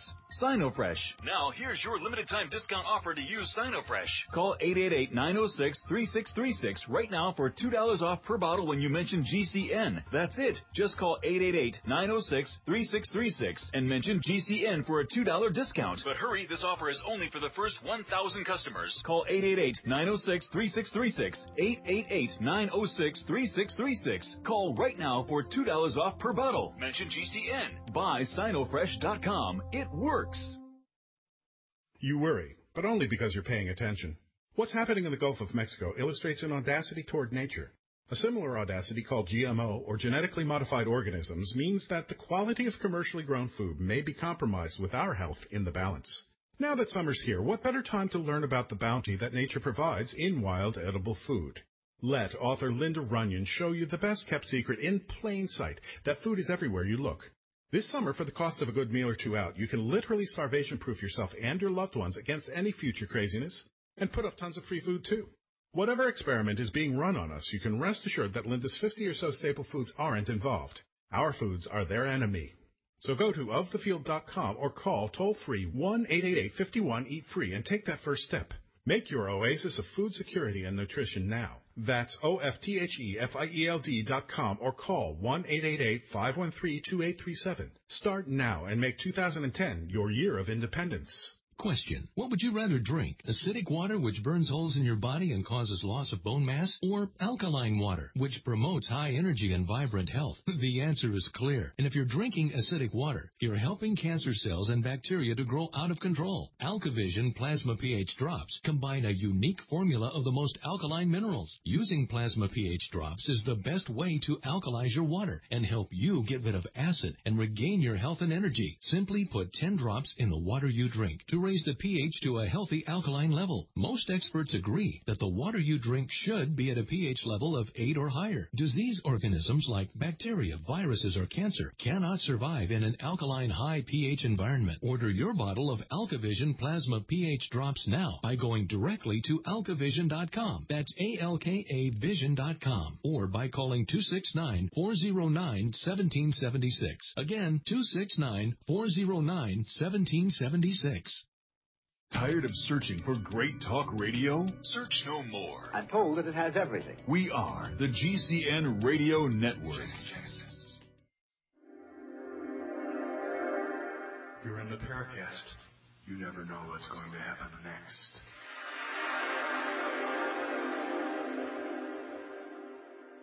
Our special UFO Paranormal Roundtable featuring our co-hosts Chris O'Brien, Paul Kimball, Nick Redfern, Greg Bishop. Now, Paul, we should mention also that most of the so-called orb photos are really just dust reflections, right? Yeah, and, camera artifacts, all sorts. I mean, you should come into my apartment. There's dust flying everywhere. In fact, your entire apartment is, I understand, an orb reflection. It's an orb factory. It's not there. It's just an orb. An orb factory. Yeah. I go out on the sidewalk orb in the farm. afternoon. Orb farm. I like that. I go on the sidewalk, free-range orbs, everybody. And, I sort of sell them along with lemonade to little kids walking by. Have your lemonade. He makes a lot of money, by the way. Ladies and gentlemen, he's got a franchise opportunity for you. Yeah, Orby McOrby's Orbs Emporium. So there you go. Check it on the internet if you can remember that. I think somebody's going to register that name right now. Probably. So I had seen umpteen numbers of photos of orbs. We'd even recorded video of orbs, which I would look at and I would go, well, that's clearly dust, or it's just moving like dust. I don't find anything remotely anomalous about this. My co-producer, who was perhaps a little more interested in ratings than I am, or perhaps he believed, I don't know. He took them more seriously. To get me to put them in an episode, I was just like, right, great. I'm not doing the narration for it. Get Holly to do it, because I can't do it with a straight face, with the exception of the Algonquin. And, this is why I think people should take seriously a guy like me when I say something like this. Because there you are. I basically just said 99.999% of all orbs can be explained. But then a guy like me comes forward, a true skeptic, and I say, you know what, I can't explain this one, particularly given the circumstances. So I think, don't listen to the believers, and people know what I mean when I say that. Don't listen to what Greg would call the fundamentalist skeptics, the people who I call them disbelievers. They're the two sides of the same coin. Listen to the true skeptic, the people that are not convinced but keep an open mind. And I think all four of us here, in our own ways, are true skeptics. And Gene, too. I met the four co-hosts. And when people I'm like always us... an afterthought, by the way, ladies and gentlemen. Yeah. I'm the afterthought. Don't worry about me. I'm just the fly on the wall. Yeah, well, you're not involved with Orby McOrby's Orb Emporium, so... I wish I was. I could use the extra cash. Maybe we can do a deal on the side here. Ground floor. He just announced it. That's right.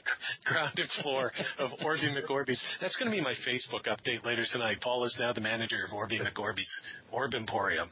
And nobody will know what I mean. And farm. And farm, sorry, yes. And by the way, we can't run a stock offering. There are certain SEC regulations. I understand that some people in the UFO field don't care about the SEC, but we do. Yeah, right. Sean Morton will. You know who doesn't care about the SEC, Gene? Canadians. I mean, I don't. That's right. You're a Canadian, so you have your own authority. Don't you have some kind of equivalent agency up there? Yeah, probably. I don't worry about them, the feds, until they come knock on my door with their hooded soldiers or whatever. Yeah, ladies and gentlemen, if you are listening in Canada, you are a hooded soldier.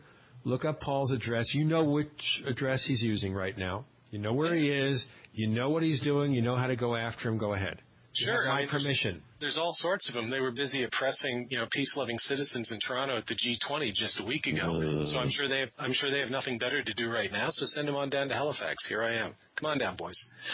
See, we never discuss politics here, right? But something that goes back to what we were talking about earlier about government projects, black projects, secret government stuff. Anybody amongst this panel pay any heed at all to the claims of secret governments, secret leadership, that kind of stuff? Anybody want to jump in? Somebody jump in. Well, I do sometimes. Go ahead. Well, sometimes, I would say so to the effect that in the event of a national emergency, there are rules and regulations in place to, I won't say overthrow the government, but basically to embark on a path that's akin to like martial law. There's no doubt about that. I mean, back in England, for example, in the late 1990s, I remember a friend of mine who had connections at the British government's Home Office actually showed me a number of documents drawn up in the event that, there was a nuclear war. The documents, which I actually have copies of, which talk about, things like invoking martial law, using like tear gas on people to prevent them getting to food supplies and things like that.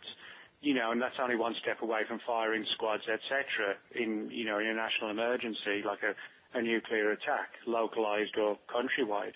And countrywide, of course, there's probably be nobody around to control things anyway. But I think whether or not you agree or perceive that as being like a secret government, or you perceive it as being the extreme form of government in the event of the most mind-numbing, worst disaster ever, I think is kind of a moot point. Do I think the Bilderbergers are going to take over the world tomorrow with the help of the reptilians? No, I don't. So. Okay, Chris, because you covered all those strange events in San Luis Valley, anything amongst all those crazy things give you the impression of government involvement of some sort? Absolutely. In terms of the operative word there, Gene, is impression. Yes, many times I was impressed. Can I prove any of the, some sort of nefarious agenda that could, somehow be, connecting all these what seem to be divergent events? No, I can't. But if I have a wave of UFO sightings and, several dozen reports and also military convoys that nobody can really identify are zipping around the valley. In one case, we have a National Guard unit that used to be a medical unit. Now it's a military police unit. They were sent out for training on some maneuvers, I think, in another state. And while they were gone, there seemed to be military convoys being reported by a number of witnesses zipping around the valley right at the height of a UFO wave. Now, I personally am impressed by that. Can I prove that there's any sort of connection between the appearance of a shadowy convoy activity, on that weekend? No, I can't. There may be no connection at all. It may be some sort of coincidence or meaningful synchronicity, what have you. But, I really think that the military-industrial complex, that nefarious multi-headed beast that Eisenhower warned us of when he was leaving office, people say, well, is there going to be disclosure of the UFO mystery and what our government knows? Is the government going to disclose this? Heck no. It's the military-industrial complex, in my opinion, that probably has is holding the strings of knowledge, I think, in many ways. I think our elected officials are probably as out of the loop about much of this stuff as we are. And I think it's your aerospace companies, it's your high-tech, black project developers. I think they're the ones that are probably the ones that are riding herd on a lot of this information. So when we say black projects, government, military, we also have to include the corporations that tend to call the shots in much of what goes on, at least here in the United States. They definitely have to be factored into the equation. So, you talk about underground bases, you talk about exotic aerial craft, these types of things. Sure, the government probably has a role in this, but I think a lot of this really is on the doorstep of the high-tech aerospace companies and others. There also were reports back in the 1950s that, as a matter of fact, it's one of the discussions that have happened over at the Paracast forums at forum.theparacast.com, where President Eisenhower, met E.T. back in the 1950s. Anybody lend credence to any of that? Okay, that's a good answer. Thank you. No, I haven't heard anything to convince me of such things, and many things to not convince me of it, because it's based on inferences from documents that have been uncovered about Ike's whereabouts when he was out here visiting California and Palm Springs in 1956 or 7 or whenever it was. No direct evidence. But, of course, there's no direct evidence of any of these things, so you kind of take it under advisement. However, there are people that are willing and want to believe such things, and those are the ones that push it as the truth. Because they want it to be the truth. Now, from most people's perspective, it's just, like I said, inference from a vagueness about where Ike was for a few hours on one day on that trip out to California. Isn't that something where he supposedly went to a dentist or something? Of course, I was alive in the 50s, but I don't remember that particular case. But some people think I've been alive for so long it doesn't matter what case is involved. I probably must remember it. I remember Ezekiel's wheels. Someone wrote me a letter. Gene, you remember Ezekiel's wheels, don't you? We have Paul Kimball, Nicholas Redfern, Greg Bishop, Christopher O'Brien, because they're just great co-hosts for the Paracast. I don't want to emphasize one over the other, so I vary the pace in the introductions. Another hour coming. You're in the Paracast.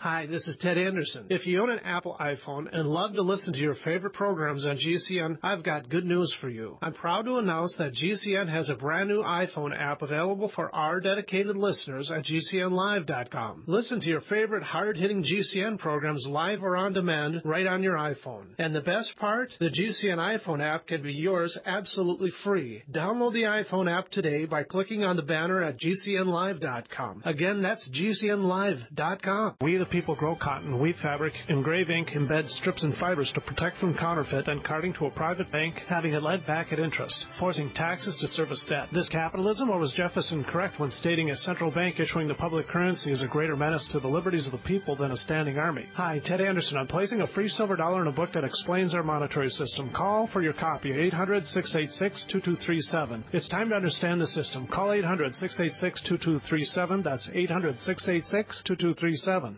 Welcome back to the Paracast.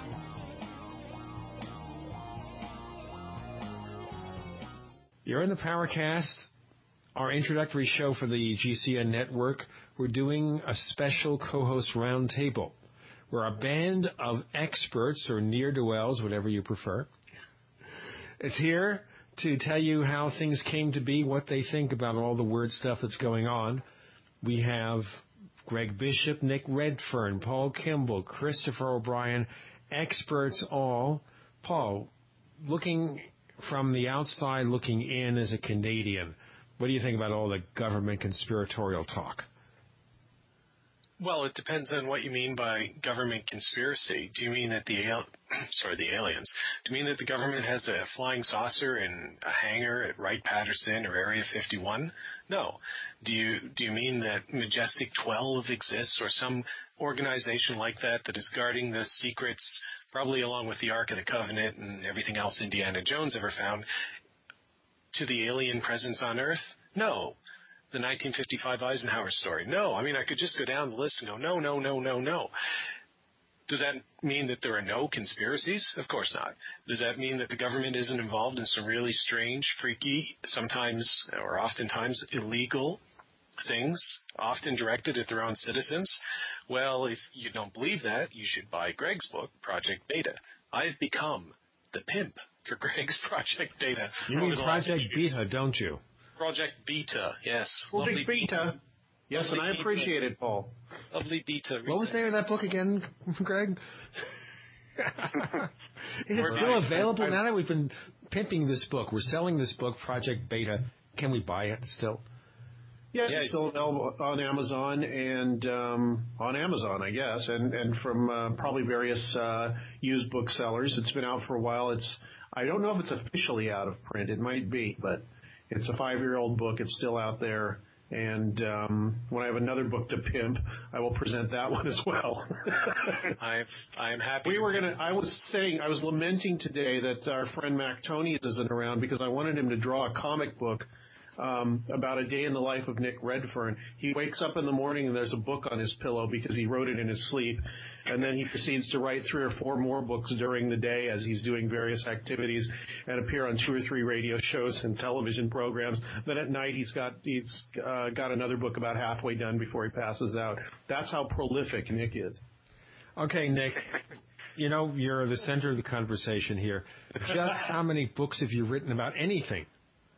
Well, coincidentally, I had a new book out last week called Monsters of Texas, which is all about cryptozoological creatures in Texas. So we'll have to do a show about that in the near future.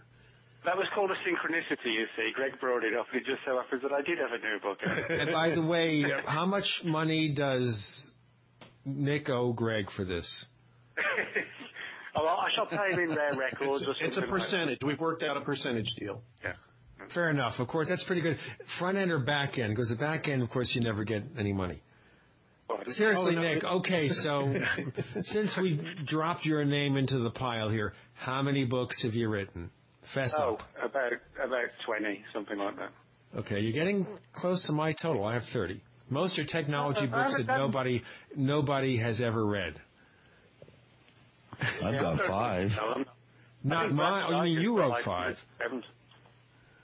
Brad Steiger's up to like 170 or something. So. Oh, heavens, yeah. Him and Tim Beckley, and then Chris is in second place here with 5. 4 published. Tim cranks them out like daily, literally. Tim has written about 400 books. Wasn't there, I won't mention his name, some crazy UFO writer who said he was going to do 1,000 books a year? No, it was a 500-book deal. I think it varied. I heard it was a 1,000-book deal. But even more so, the fact is, what is it, 1 word per book? How do you do that? Well, you have 1 word saying book 1, 600 pages that are all blank. Yeah, with 1 word. And you got to get a cliffhanger at the end of each one with that 1 word. Well, Walter Gibson, who was one of the people who wrote shadow novels in the 30s and 40s, he wrote 300 shadow novels. 300. I wonder what his wife thought. Not a lot, probably. Well, they were short novels. It's not like, it would be a book of about 150 pages or something. It wouldn't be a 300 or 400 page book or something like that. But 300. It's probably hard to think when you're spending all your time with the pool boy. You know more about this author than we do, I guess. Well, I mean, if you wrote 300 books, the wife's got to be doing something. Well, he died at the age of 88. His name was Walter Brown Gibson, and he was a magician. And, if you look him up, he was one of the people best known for writing 300 novel-length shadow stories under the name Maxwell Grant. He wrote up to 10,000 words a day during his heyday. Oh, can you do that, Nick? Oh, God. No, I can't. I think he can. I probably could, but I'd end up probably a very sad individual if I did. So. And he wouldn't be married. Mrs. Redfern would be kicking you in places you don't want to know about. Exactly. So, Paul, when's your book coming out? Well, weirdly enough, I legitimately was supposed to co-write one on the Ghost Cases series, and I more or less kept up my half the bargain, and my co-author didn't. So that book will never see the light of day. But I am working on a book of poetry, but it's not paranormal poetry. So that's all I have to offer. Oh, well. I do films. I make films. Well, you can call each film a book in a sense because it's a complete project. How many films have you done? Well, I mean, how many have I done? 12, 13, maybe 14 documentaries, feature films, and stuff. But one film is probably worth about 5 books, given the relative pay rates. So. I don't want to tell you what I used to get for these computer books. I write these computer instruction books. I did close to 30, and I got worn out real fast because they wanted the complete book in like 3.5, 4 weeks. Ooh. I was going crazy. And one day I woke up and said, I can't do this anymore. I mean, I don't mind writing. I've been writing since I was, 15 years old. But I can't do this. So here I am. This is all I have left, folks. Sorry. I took a look at my LinkedIn page, and I've done 5 documentaries related to the paranormal and the Ghost Cases series. So 13 episodes, rather, of ghost hunting. There's a fair bit of paranormal stuff there. Now, you have some new films coming out, 1 or 2 of which are straight-ahead movies. They're not documentaries. Yeah, one of them's weirdly enough, even though I did a feature film, it was about vampires. So vampires are big now. I mean, everybody loves vampires. Well, yeah, but I mean, they were big in the 30s, too. I mean, vampires are timeless creatures. But yeah, I co-wrote, too, a script with our good friend Mac Tonys, which he didn't live long enough to see the script finished, but based on a short story that he had written a few years ago. So we're hoping that will be in production in 2011. But, try and keep busy. You can't spend all your time surfing message boards on the internet about paranormal stuff. It does tend to get a little dull after 5 or 6 minutes. Of course, if they have a C-level comic book character who really needs a first-class film, his name is Paul Kimball, folks. It's Red Star Films. Elongated Man. I really want to do an Elongated Man film. And then maybe we can team up with the Marvel franchise and have Mr. Fantastic meets Elongated Man. I'm not going to touch that one. Yeah, no jokes about elongated men. Yeah, well. There used to be a character called Plastic Man when I was a kid. He's he's different, but the principle's the same. These guys who can stretch. So, there's your superpower for you. Comes in handy in a bar, though. I would say, if you're in this really crowded bar and you don't want to have to walk to the bar, or frankly, the washroom, stretching is good. Yeah. I'm not going to touch that. Well, I should hope not. That would be very... Because, we're just stretching out here, You do talking about the things that go bump in the night and trying to figure out why a film about some character called Elongated Man would work. I think they gave up on the Fantastic Four franchise after 2 films. Okay? So that was it.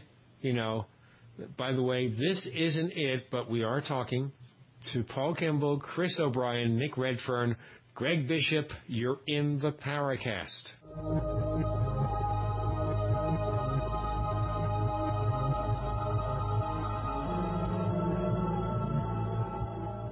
Hey neighbors, have you been thinking about starting a website? Well, I'm going to tell you about a great offer from HostGator. HostGator is a world-famous leader in web hosting, and they make it easy for you to get your own .com domain name. You create your very own website with their free site builder tools and great selection of templates. Use the coupon code Paracast. Once again, use the coupon code Paracast and sign up at this special address, theparacast.com/gator. That's Gator. Theparacast.com/gator. For 58 years, Fate has provided true reports of the strange and unknown. Fate brings you the latest in all aspects of the paranormal, like angels and miracles, psychic phenomena, ghosts, UFOs, and much, much more. To receive your complimentary Fate magazine, call now at 1-800-728-2730 or visit their website at www.fatemag.com. That's 1-800-728-2730. What are you waiting for? Your fate awaits. Gold. It's like nothing else on Earth. From the Romans through the Renaissance, from the Industrial Age to the Space Age, gold has weathered the test of time. For 6,000 years, gold has remained the ultimate store of wealth. According to the World Gold Council and the U.S. Mint, demand is at an all-time high. The stage is being set for the reemergence of gold as the common-sense alternative to a fiat paper currency that gets weaker every day. Midas Resources is proud to offer the hard-hitting report that arms you with the truth you need to protect you and your family from the Fed's plans for your hard-earned money. Don't gamble with your future. Call Midas Resources today and ask for your free copy of As Good as Gold. Call 1-800-686-2237 for the report the Fed hopes you'll never see. As Good as Gold can be yours by calling 800-686-2237. If you have ever thought about owning gold, you must read this report. Call Midas today at 800-686-2237. Of the 3 million plus edible food plants that grow on Earth, no other single plant can compare with the nutritional value of the powder, seeds, and oil of the hemp plant. At hempusa.org, we ship worldwide these nutritional products with free shipping to the U.S. and Canada. At hempusa.org, we want to educate our listeners that edible hemp is not marijuana and is certified THC-free.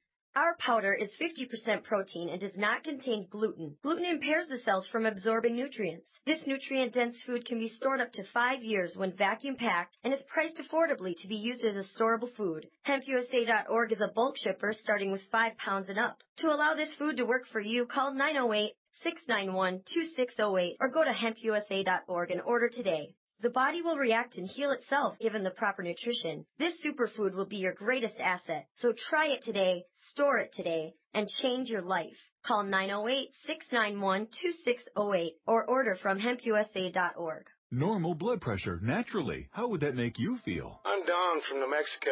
January of 2000, I had a heart attack. Then my real health began going downhill, and I had high blood pressure, high blood sugar, poor vision, and I really wasn't sleeping well. I was a mess, pretty much. Don reports dramatic improvements with Heart and Body Extract. I started taking Heart and Body Extract, and from within a few days, I started sleeping a lot better. My blood pressure normalized, my blood sugar normalized, and my sleep really did improve. Experience these benefits and more when your body gets what it needs with the assistance of Heart and Body Extract. Order at hbextract.com or call 866-295-5305. That's hbextract.com or call 866-295-5305. And folks, I did not expect this at all. By the 7th, 8th, and 9th day, I saw dramatic improvements from taking Heart and Body Extract. Details at hbextract.com or call 866-295-5305 for Heart and Body Extract.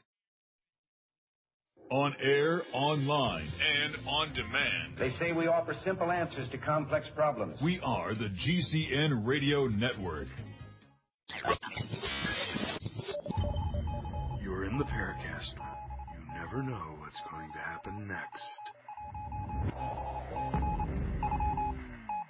A special co-host Paranormal Roundtable featuring Greg Bishop, Nicholas Redfern, Paul Kimball, Chris O'Brien. Chris, you have a film in production, maybe?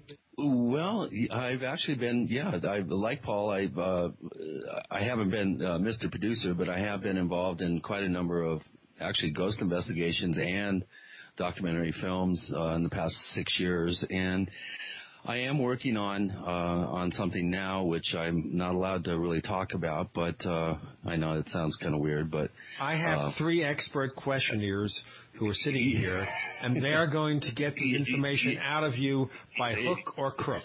Well, okay, let me put it this way. It is a follow-up to our inaugural project called Dead Whisper, which chronicled a crack team of ghost investigators going to some of the more notorious haunted sites in America. And we are doing a follow-up piece to that, but I can't divulge the actual locations where we've already done our filming. But yeah, I am involved pretty extensively in the video production realm. My literary pursuits are my primary focus. I am working on a follow-up to my last book, Stalking the Tricksters. And I'm also working on a guidebook to portal areas in the southwest United States. Okay, you have to define the word portal areas for people who aren't familiar with that terminology. You know, I've kind of come up with a formula, which I think if you use it properly, you'll be able to identify an area of interest in terms of the paranormal. If it's an area that has a a history of sacredness to indigenous peoples who've lived there for hundreds, perhaps thousands of years. If there's sacredness attributed to that spot, if there's a fairly well documented history of unusual events, UFO sightings, crypto creatures, and that sort of thing, paranormal type phenomena. If there's unusual geophysical properties that can be ascertained about the area, whether it's the close proximity of maximum intensity and minimum intensity Earth magnetic field interaction in close proximity, and if the government has an interest in the area, a presence in the area, and especially if they're trying to expand that presence more fully into the area, you have pretty much, I think, a formula that will give you an indication that a particular region or locale is a potential hotspot, portal area, window area. And over the years, I've done quite a bit of traveling around the southwestern United States, the Four Corners area, and taken quite a bit of notes and video and photographs of particular areas. And I'm putting together a guidebook for people who are interested in maybe doing road trips through the Four Corners area. And this will be a where to go, where to stay, the best, approach in a, depending on the amount of time you have, obviously, but for just your casual tourist to, a real hard-boiled investigator, this is going to be a guidebook for where to go in the Southwest United States. This is something I've been working on for quite some time. I'm really putting it on the front burner so that I can get this thing published and get it out there. Is this anything like the TV series from the BBC Primeval, where you might step into a portal area and find yourself in the past, the future, somewhere else? Well, we don't really know. I think it's an area where you tend to have a clustering of various types of so-called paranormal phenomena. And I think these areas, the Uinta Basin, for instance, around, the Sherman Ranch, Skinwalker Ranch, if you will, would be an example of one. The Sedona area here, the San Luis Valley. There are other areas around the Southwest that can fit into that formulaic sort of scenario. And, it would be great, when I was back in college and doing, setting out on a 26,000-mile road trip around North America, I had this really cool book called Weird America, which was a county-by-county, state-by-state listing of areas where very interesting paranormal-type events had occurred. I'm taking that one step further. Classic book, if you can find it, Weird America by Jim Brandon. And then he had a follow-up book, which is probably, I think, one of the most important paranormal books ever written, which is called Rebirth of Pan. The subtitle was Hidden Faces of the American Earth Spirit. And I think Chris has probably read that, and I'm sure that Nick has. I'm not sure about Paul. No. Sounds like a trickster by another name. Well, it kind of is. What it basically does is examines North America from as far back as you can possibly, as he could possibly go when there's human habitation, and examine things like out-of-place artifacts, meaning things that have been found that shouldn't be there, like things with Greek inscriptions on them found underground in rock strata that's a few thousand years old, and things like that. Things like this that have been found all over the United States. And then, as Chris has said, so-called portal areas, places he said that tend to cluster around. He said underground places, places with underground caverns and mines and things like that. That's just barely scratching the surface of it. But and he also talks about the interconnectedness, seemingly, of UFO phenomena, Bigfoot, ghosts, the paranormal in general. And it's the only book he wrote, really, specifically about the paranormal, besides that guidebook. And it's one of those things where it happens often. Somebody will write one book about the paranormal, this blazing comet, and then they never touch it again. Jim Brandon did that. Who's the William Bramley, Gods of Eden? I've always thought was a fascinating book too. That was the one book he wrote about the UFO subject and then didn't anymore. Keith Thompson's book, Angels and Aliens, which looks at the UFO subject as an evolving system of myth, which is fascinating. That was the one book he wrote. It was excellent, and then he quit. It's happened a lot. Frank Salisbury and the Utah UFO displays. Very, very good book. Very tough to get, but again, it conforms exactly with that one book wonder. Well, sometimes you write the one book and it's not a bestseller, and you want to get back to a normal life. Or how many UFO books even become bestsellers? People think we're in this crazy field to make money. I don't think you get into the UFO field to make money. And if you do get in the UFO field to make money, you'll be out of it very quickly. I know there's some who try, and I think one of the things we've done on the Paracast over the years is expose a few people. I won't mention their names. They do not deserve the publicity. Mention them. Well, you mentioned Sean David Morton, who has had SEC problems. We've had Bill Nell, who sold books and DVDs that he had no authority to sell. I didn't really care until I found out he was selling a DVD with my lecture on it. Something I had produced in the 1980s, like in 1988, he was selling as his own, and I wasn't getting any money off it. So yeah, there's a lot of people that do this, and I guess you can make money off the UFO subject if you're unscrupulous enough. Well, I guess if you don't put any time or effort into it to making the content, you just go ahead and you use Handbrake or one of these programs that copies a DVD, and you make unauthorized copies. If you do that, well, there's no problem then, because you're not really doing any work. It takes an hour or two, and you just put it out into the wild. So you can see, folks, that some people in this field do things hoping to make money. I think in the end they don't make money anyway, even if they try to. We have Chris O'Brien, Paul Kimball, Nick Redfern, Greg Bishop. You're in the Paracast.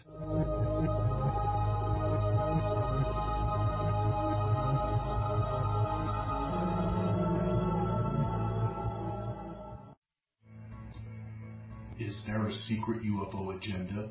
Do strange creatures from the darkest corners of the mind roam the earth? Is there evidence for mind control, time travel, or devious government conspiracies? Find out the inside scoop on the latest conspiracies, paranormal activity, and Fortean phenomena when you subscribe to Tim Beckley's Conspiracy Journal. It's jam-packed with stories, special book and DVD promotions, and the best news, it's absolutely free, sent right to your mailbox. Plus, a bonus free email newsletter sent out every Friday. Simply send an email with your name and address to MrUFO@webtv.net.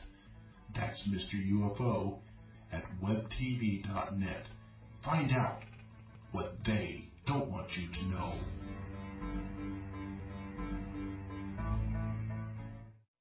Question: what would you rather drink? Acidic water, which burns holes in your body and causes loss of bone mass? Or alkaline water, which promotes high energy and vibrant health? The answer is clear. And if you're drinking acidic water, you're helping cancer cells and bacteria to grow out of control. AlkaVision Plasma pH Drops combine a unique formula of the most alkaline minerals. Using Plasma pH Drops is the best way to alkalize your water and help you get rid of acid and regain your health and energy. Simply put 10 drops in the water you drink to raise the pH to a healthy alkaline level. Most experts agree that the water you drink should be at a pH level of 8 or higher. Disease organisms like bacteria, viruses, or cancer cannot survive in an alkaline high pH environment. Order your bottle of AlkaVision Plasma pH Drops now by going directly to alkavision.com. That's ALKAvision.com. Or by calling 269-409-1776. Again, 269-409-1776.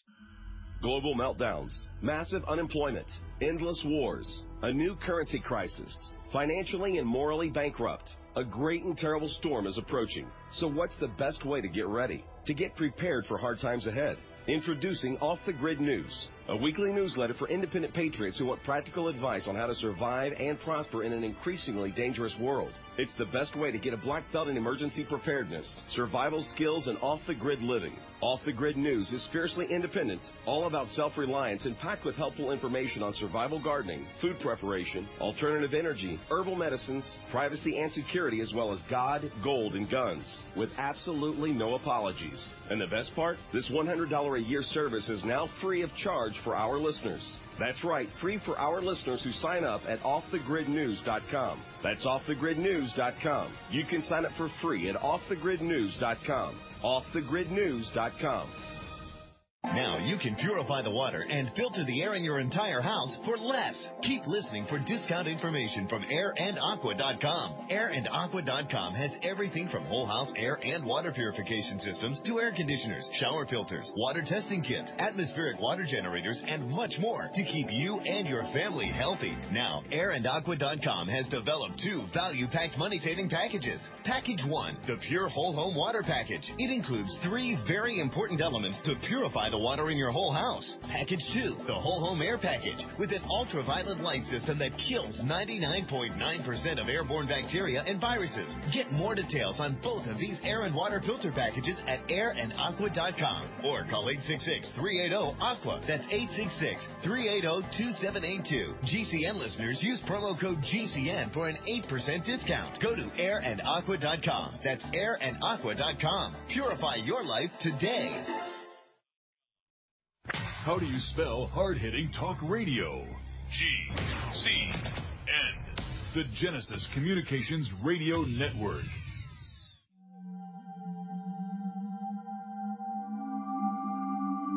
You've entered another dimension. You've entered the Paracast.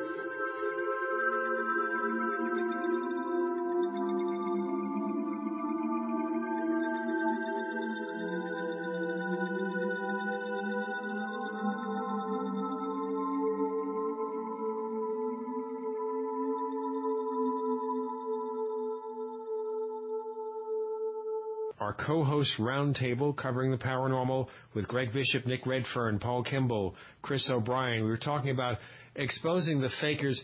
What do you guys think of, I'll mention one movement that's kind of weird that I consider fake, misguided, whatever, exopolitics. Who wants to say something? Go ahead. Let it loose. Go ahead, guys. Greg? Yeah. I'll let Paul go first because I know he's going to do the best one, and then we're going to follow and try and ice that cake, but I'm not sure if we can. Go, Paul. Yeah, I'll add some sprinkles. Look, here's my comment on exopolitics. I'm going to sum it up in a nutshell. I'm going to say right now exactly what it's worth, the commentary that we should be putting towards it. Here it comes. Starts with a beep. Beep. Beep. There you go. Between those 2 beeps, that's what I have to say about exopolitics. Okay, the end of exopolitics, and we don't need the sprinkles, we don't need the syrups, we don't need the whipped cream. What about disclosure? There are some people that are actively saying, hey, we've got to do something to force the government to tell what it knows. This goes back to Major Donald Keogh in the 1950s. In 1956, he wrote a book called The Flying Saucer Conspiracy. There was a silence group in the government keeping UFO information a secret. So, Nick Redfern, you've covered secrecies and conspiracies and such. What do you think about that? Well, I think there is a certain amount of information on UFOs held by, when you say the government, sort of as a quasi-collective term for somebody hiding something. I do think there is evidence that we haven't got to see everything that certain people in officialdom know. Now, the big question is whether or not they're planning one day to disclose it. And, of course, disclosure, we hear these things year in, year out. Disclosure's coming this year. Oh, the election means it's going to be put off till next year, et cetera, et cetera. One of the things I've found with people who are particularly new but enthusiastic about the disclosure movement is that they're woefully ignorant of some of the things that have gone on in the past, which I know Greg will particularly be aware of, where there have been rumours and allegations that government agencies are supposedly going to reveal the truth. Now, this happened supposedly with the Walt Disney Corporation in the 50s, that they were going to be shown or given film footage to show the general public. Then there were stories in the late 70s and early 80s about Air Force intelligence supposedly planning to release certain information to elements of the UFO community to, again, prepare people. The same sort of things happened in the 90s. Really, there's actually enough information there for somebody to write a very good paper on how the whole disclosure movement has had its precursors with these attempts, or quasi-attempts, if you like, on the part of the government to, quote, release information, which conveniently never happens. So I think when you look at it at the bigger picture, then you see a pattern emerging where, to an extent, the UFO community, the research community, has been almost like dangling on a string, so to speak. A lot of people new to disclosure assume that this is just a new thing with the government planning to reveal information. But, I'm quietly confident that in the same way it's never happened in the past, it's not going to happen now. If there is a big secret that's being withheld, I think it'll either surface by accident, that documents get released by mistake and it opens the floodgates, or there'll be a change in the approach from whoever or whatever is flying the UFOs. I don't think anybody in government has a vested interest in revealing the truth, because if there is a big truth to be revealed, revealing it when there's actually no need to, without the aliens landing or whatever, only causes them more trouble. So it's just a completely illogical approach to suddenly open the floodgates and tell everybody, okay, we've been lying the last 60 years. It serves no purpose. Yes, but do you really think the government's going to ever admit it lied to people? I mean, the government's perfect, isn't it? Yeah, I don't think that would only happen. I think if, people talk about the whole fear factor. Could it be a case that, perhaps further down the line there are people in government who feel that controlling the populace via a manufactured threat, that might convince them to do something like that. But just doing it for the sake of it, because they want to, it's finally time to tell the public, to me that's crazy. Governments don't do that. They don't prepare and tell the public because they feel, their conscience has got the better of them and it's time to let us know. That's just absurd. Governments act in other interests. There has to be a compelling reason for that. And I've talked about this on your show and with all the guests here. My opinion of it is that I don't think the government entities in any government in the world knows much more about the phenomenon than we do. If they do know more about it, they just have more data. They don't know why. They don't know where the things come from. They don't know how to control it. They don't know how to control people's, how that interacts with people. But they do know how to control the perception of it, and that's what they can do. I think until there's some compelling reason to reveal part of what is known, that's just not going to happen. And there's not much to reveal in the first place. And if you do reveal, as Nick said, that you don't really know what's going on or how to control it, that's admitting that's an admission of weakness. And no government anywhere wants to show that they're weak. Now, what kind of government attitude do you see in Canada, Paul?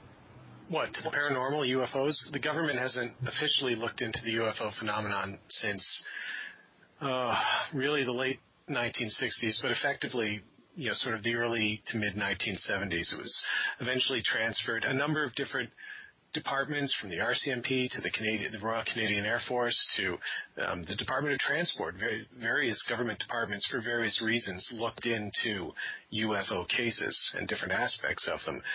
But eventually it was all transferred out after the Condon report came down in the late 1960s to the National Research Council, and then eventually they transferred it out to civilian hands. And it's basically run by a guy, as I understand it, named Chris Rutkowski, a very good researcher out in Winnipeg, Manitoba.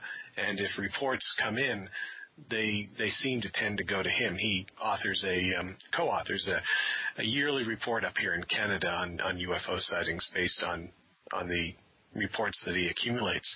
But that's the official stance. In the 50s and 60s, members of Parliament would ask questions. I don't know if anyone's ever checked the congressional records to see whether members of Congress, Senate, or the House of Representatives were asking questions in the 50s and 60s about UFOs.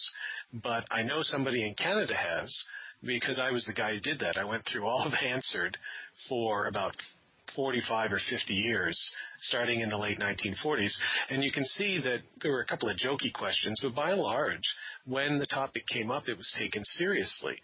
And then it all stopped in the late 1960s. Politicians, there hasn't been a single question since the late 1960s asked in the Canadian House of Commons about the UFO phenomenon, except for one. And it was asked about a grant that was given to a researcher to put together a history of the UFO phenomenon. He got $6,000, and a member of the opposition asked the government, well, what are you giving this guy $6,000 for? We have the Condon report, which basically gives you everything you need to know. So that's a waste of money. That's it. And so it just dried up in the late 1960s, early 1970s, but I think that's true pretty much everywhere in terms of official interest, partly because I don't think there was anything. I honestly think they figured out there wasn't much more they could do. I come from the school of thought that says the government really doesn't know very much more about what these things might be or might not be than we do. If anything, they don't know much more. So there's not a whole lot they can do. I think when they say things like Nick Pope, our friend Nick Pope is always saying, the government found that there was no defense significance. Well, in a sense, I think they're probably right. There's no defense significance because whatever it is, we can't do anything about it. So there's really nothing to defend because we have nothing to defend with. I think that's sort of the attitude that's taken up here. I've talked to politicians. I've talked to cabinet members, federal cabinet members in Canada about the UFO phenomenon off the record at parties. And, they expressed, one guy I wrote about it, Jeff Regan, who's our Minister of Fisheries, which sounds odd, but... Let's have a cliffhanger. That Sure. sounds odd. This is a cliffhanger. Paul Kimball, Christopher O'Brien, Nick Redfern, Greg Bishop. You're in the Paracast.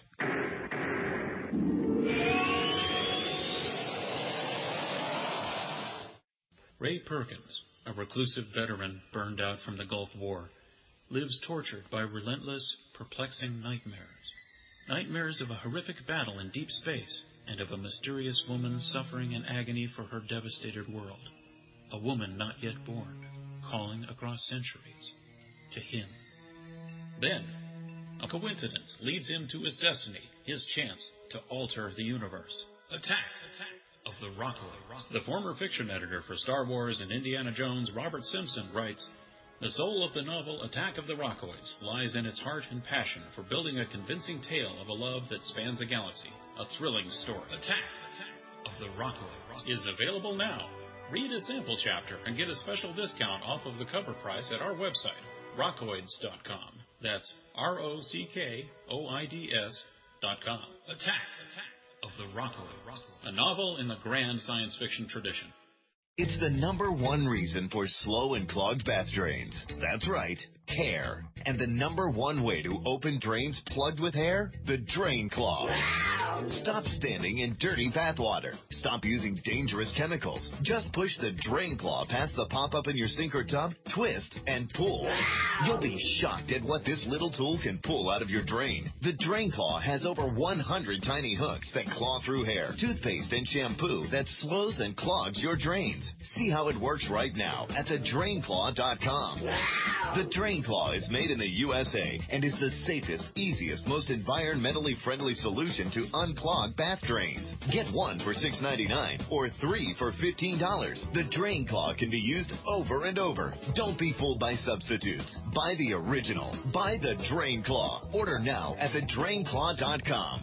That's the Drain Claw at thedrainclaw.com.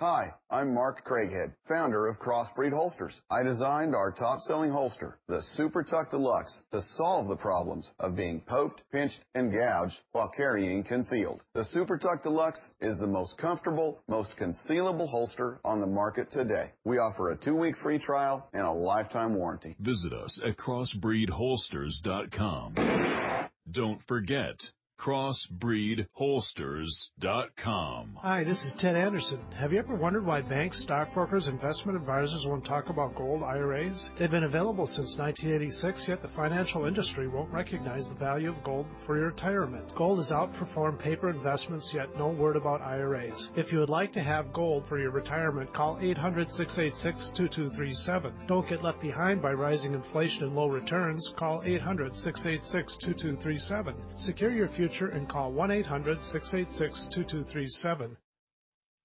Where have all the military surplus stores gone? Don't worry, you don't need one, because everything you need at military surplus is at MaineMilitary.com. That's M-A-I-N-E Military.com, one of the last surviving true military surplus stores in the country. Go online now to MaineMilitary.com and discover a source for hard-to-find surplus items at true surplus prices. Surplus gun cleaning kits as low as $2.99. Complete chemical suits as low as $11.99. See our huge selection of gas masks, filters, and accessories. Finish at insulated M10 gas masks are 3 for $30, and Swiss filters are 3 for $12. Searching for Strike Anywhere matches? MainMilitary.com has them, plus a whole new product line of survival and first aid kits and lots more. Get free shipping on orders over $50 only at MainMilitary.com. That's M-A-I-N-E military.com, or call 877-608-0179, 877-608-0179. MainMilitary.com, the main name in military supply.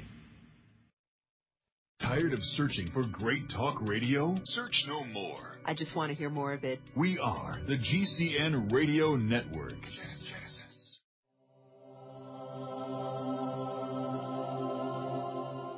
This is the Paracast.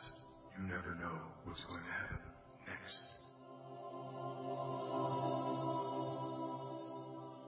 You're in the Paracast with Chris O'Brien, Nick Redfern, Greg Bishop, and before we paused briefly, Paul Kimball had a cliffhanger. Please. Well, I was just saying that I've talked to politicians, I've talked to scientists, I've talked to all sorts of people, lawyers, doctors, about the UFO phenomenon. The idea that and the paranormal in general, I should add, everything from ghosts to near-death experiences, you name it, I've talked about it. And the idea that it is frowned upon or laughed at by intelligent thinking people is patently ridiculous. I think those intelligent thinking people don't particularly want to stand up in front of a crowd and admit that they're interested in it, but they are. And I tell you this quick little story. I was at a gathering of members of my extended family, one of whom was a retired lawyer, one of whom was a retired top test pilot for a major American aerospace company, and another one was a retired senior civil servant for Canadian government. So, these are guys with university degrees who've accomplished an awful lot in their lives, very intelligent people. I won't name them, but let's just say that's who they are. And we started talking about UFOs because Stan Friedman is part of my family, and his name came up. And I asked them, I said, well, what do you think of UFOs? And they all said, well, it's very interesting. We certainly wouldn't rule aliens from Zeta Reticuli out or anything else. And then I asked them, because I thought, okay, well, let's find out what they think is really weird. Let's see where the line is. And I said, well, what do you think about the idea of ancient astronauts? The Eric von Däniken kind of stuff. The aliens were visiting here and maybe structured our civilization thousands of years ago. And they went, yeah, could be. That sort of makes sense. And I said, okay, I thought that was going to be the line, but I'll try this one. I said, what do you think about the idea that there was an ancient civilization on this planet, call it Atlantis, for lack of a better word, that maybe was destroyed 10, 20, who knows how many thousands of years ago? And they went, well, yeah, actually, that's probably more likely than UFOs. And I said, well, apparently there is no baseline. There's nothing I can go by here. But those are the kind of conversations that happen all the time. It's like being in a bar and looking at a girl, or if you're a girl and looking at a guy, and you're thinking, oh, my God, is she looking at me? Meanwhile, she's over there thinking, oh, my God, is he looking at me? Because he's cute, and you're thinking she's cute. And the truth is you're both interested in each other, but you're kind of afraid, both of you are afraid to talk about it. And I think that's what the paranormal is sometimes. The guy is interested in the girl is interested in the guy, but they just aren't sure whether they should say anything. And it's okay to come out of the closet or from behind the laughter curtain, folks. There's more of us talking about it with, intelligent people talking about it intelligently than there are not. In fact, if you're not talking about it, then you have something to be embarrassed about, as far as I'm concerned, because it just means you're not thinking. Chris. Very good analogy, Paul. I absolutely agree with you there. In terms of the question of disclosure and the whole exopolitics movement that we're seeing, I've always felt that the government has been able to accumulate quite a bit more data than we have. I mean, just think of how many thousands of examples of, let's say, gun camera footage of objects being chased by fighter planes and that sort of thing. I think the government has had quite a bit of time to accumulate a lot of data. And I think the amount of data that they've accumulated that is beyond, public awareness is about equal to the amount of confusion that they have about the phenomenon as it relates to our level of confusion. So they know a heck of a lot more in terms of the actual hard scientific data, and that means that they're that much more confused. I think that this is not a subject that they want to ever disclose. I think Brazil, England, France, these other countries coming forward with arguably some sort of disclosure process is taking the heat off the United States, who I think is really the holder of probably the most important of this data. And I don't think it's our government that's holding this data. As I said before, I really have a sense that the military-industrial complex, the aerospace companies, your contractors who are involved with heavy-duty, multi-billion-dollar budgets for black projects, I think they're the ones that are probably the ones holding on to the deepest, darkest secrets in this realm. So basically, the corporations that contribute those millions of dollars to the candidates to get them elected, they not only control the purse strings, they control what's going on here. Yeah. It's been farmed out. The military may have a bit of a leg up on your standard bureaucrat. Your elected officials, I think, would be the last people to really brought into the loop. They have no need to know. I think presidents have been kept out of the loop. To me, I think it's a pipe dream. If anybody thinks that the government, who's been lying to us arguably for 60 years, even if they did fess up and tell us the truth, how could you believe them? They've been lying for 60 years. So to me, it's a pipe dream. And anybody that wastes any time in that particular realm, I think you need to, instead of trying to batter down the front door, you need to be coming up through the basement, through the windows, through the side door, through the back door to gain information. That's why the FOIA, Freedom of Information Act, in its limited way, I think has been a really important tool that ufologists have utilized, and we got to continue just taking it one baby step at a time to try to figure out the extent of their knowledge. Greg. Well, I think what Chris said about the corporations, you would think that somebody listening would think, well, he's a conspiracy theorist, and he just thinks that these corporations have all the power. And I don't think that's the reason for it. I don't know. Might be part of the reason. But I think the main reason for it is because the corporations under U.S. law are still considered private citizens, and they don't have to disclose anything. They're not subject to FOIA, Freedom of Information Act, because they're not the government. So that's why I agree with Chris that all of the good data has probably been squirreled away there. And that's why I also think, like Chris said, that the answers are not going to come from the government. They're going to come from us and from forward-thinking scientists and people who use their brains and logic to try and figure this out. And I think the breakthrough will probably come from somebody who's not even interested in UFOs at all. Some physicist or some sociologist or some mathematician or something that realizes that there's a whole tangential way of thinking about reality that we haven't given enough credence to yet or had enough evidence for that satisfies most people. I think that's what's going to happen. If anything's going to change, like Chris says, it's going to come from outside the government. It's going to come from people looking at the subject in a different way and in a concerted way and maybe in a way that's perpendicular to what most of us have been pursuing for the past 50-something years. Greg, we're almost at the end of this first relaunch of the Paracast. We only have a couple of minutes left. Tell our listeners where they can find more of the things that you do. Well, probably the main place now is Radio Mysterioso, which is my radio show, paranormal radio show. Everybody on this show, with the exception of Eugene, has been a guest on that program. And he never asked me. How about that, ladies and gentlemen? I'm asking you now, Gene. You have to come on the show. Or UFOmystic.com. Call my agent. Yes. Where's that site? I will. RadioMysterioso.com, RadioMysterioso.com, or UFOmystic.com. Nick and I write at that site, or ExcludedMiddle.com, which is a magazine that I co-edited and wrote for in the 1990s. Which shows a lot of my early development and a lot of influences on my thinking, basically by the people I interviewed. Nick Redfern, we know about UFOmystic.com. Where else can we find more about your stuff?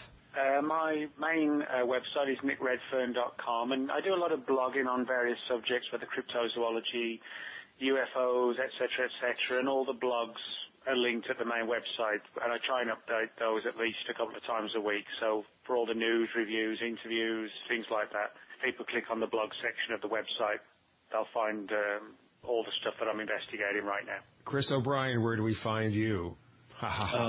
We live in a strange planet, so I've come up with a website called OurStrangePlanet.com, OUR Strange Planet. Again, I post interesting news stories that crop up every week, and Also, you can find out more about my books and other projects that I'm working on there. Paul Kimball, where can we find you other than the local pub? Oh, I was going to say the local strip club, but you can find me at Orby McOrby's orbemporium.ca, which I have, if you've heard the clicking sound, folks, I've been working on registering that as the episode has been going along. So coming soon to an internet site near you, or redstarfilms.blogspot.com, or Google my name, and the good stuff will come up. And to find out more about the Paracast, go to theparacast.com. Don't forget theparacast.com. The forums at forum.theparacast.com. We've got lots of wild stuff coming in future episodes of the Paracast. Chris O'Brien, Paul Kimball, Nick Redfern, Greg Bishop, thank you all for joining us on the Paracast. Thank you. Thanks, Gene. Looking forward to it. We're going to have some great times, lots of good guests. The Paracast is a copyrighted presentation of Making the Impossible Incorporated. Tune in next week for a new adventure in The Paracast.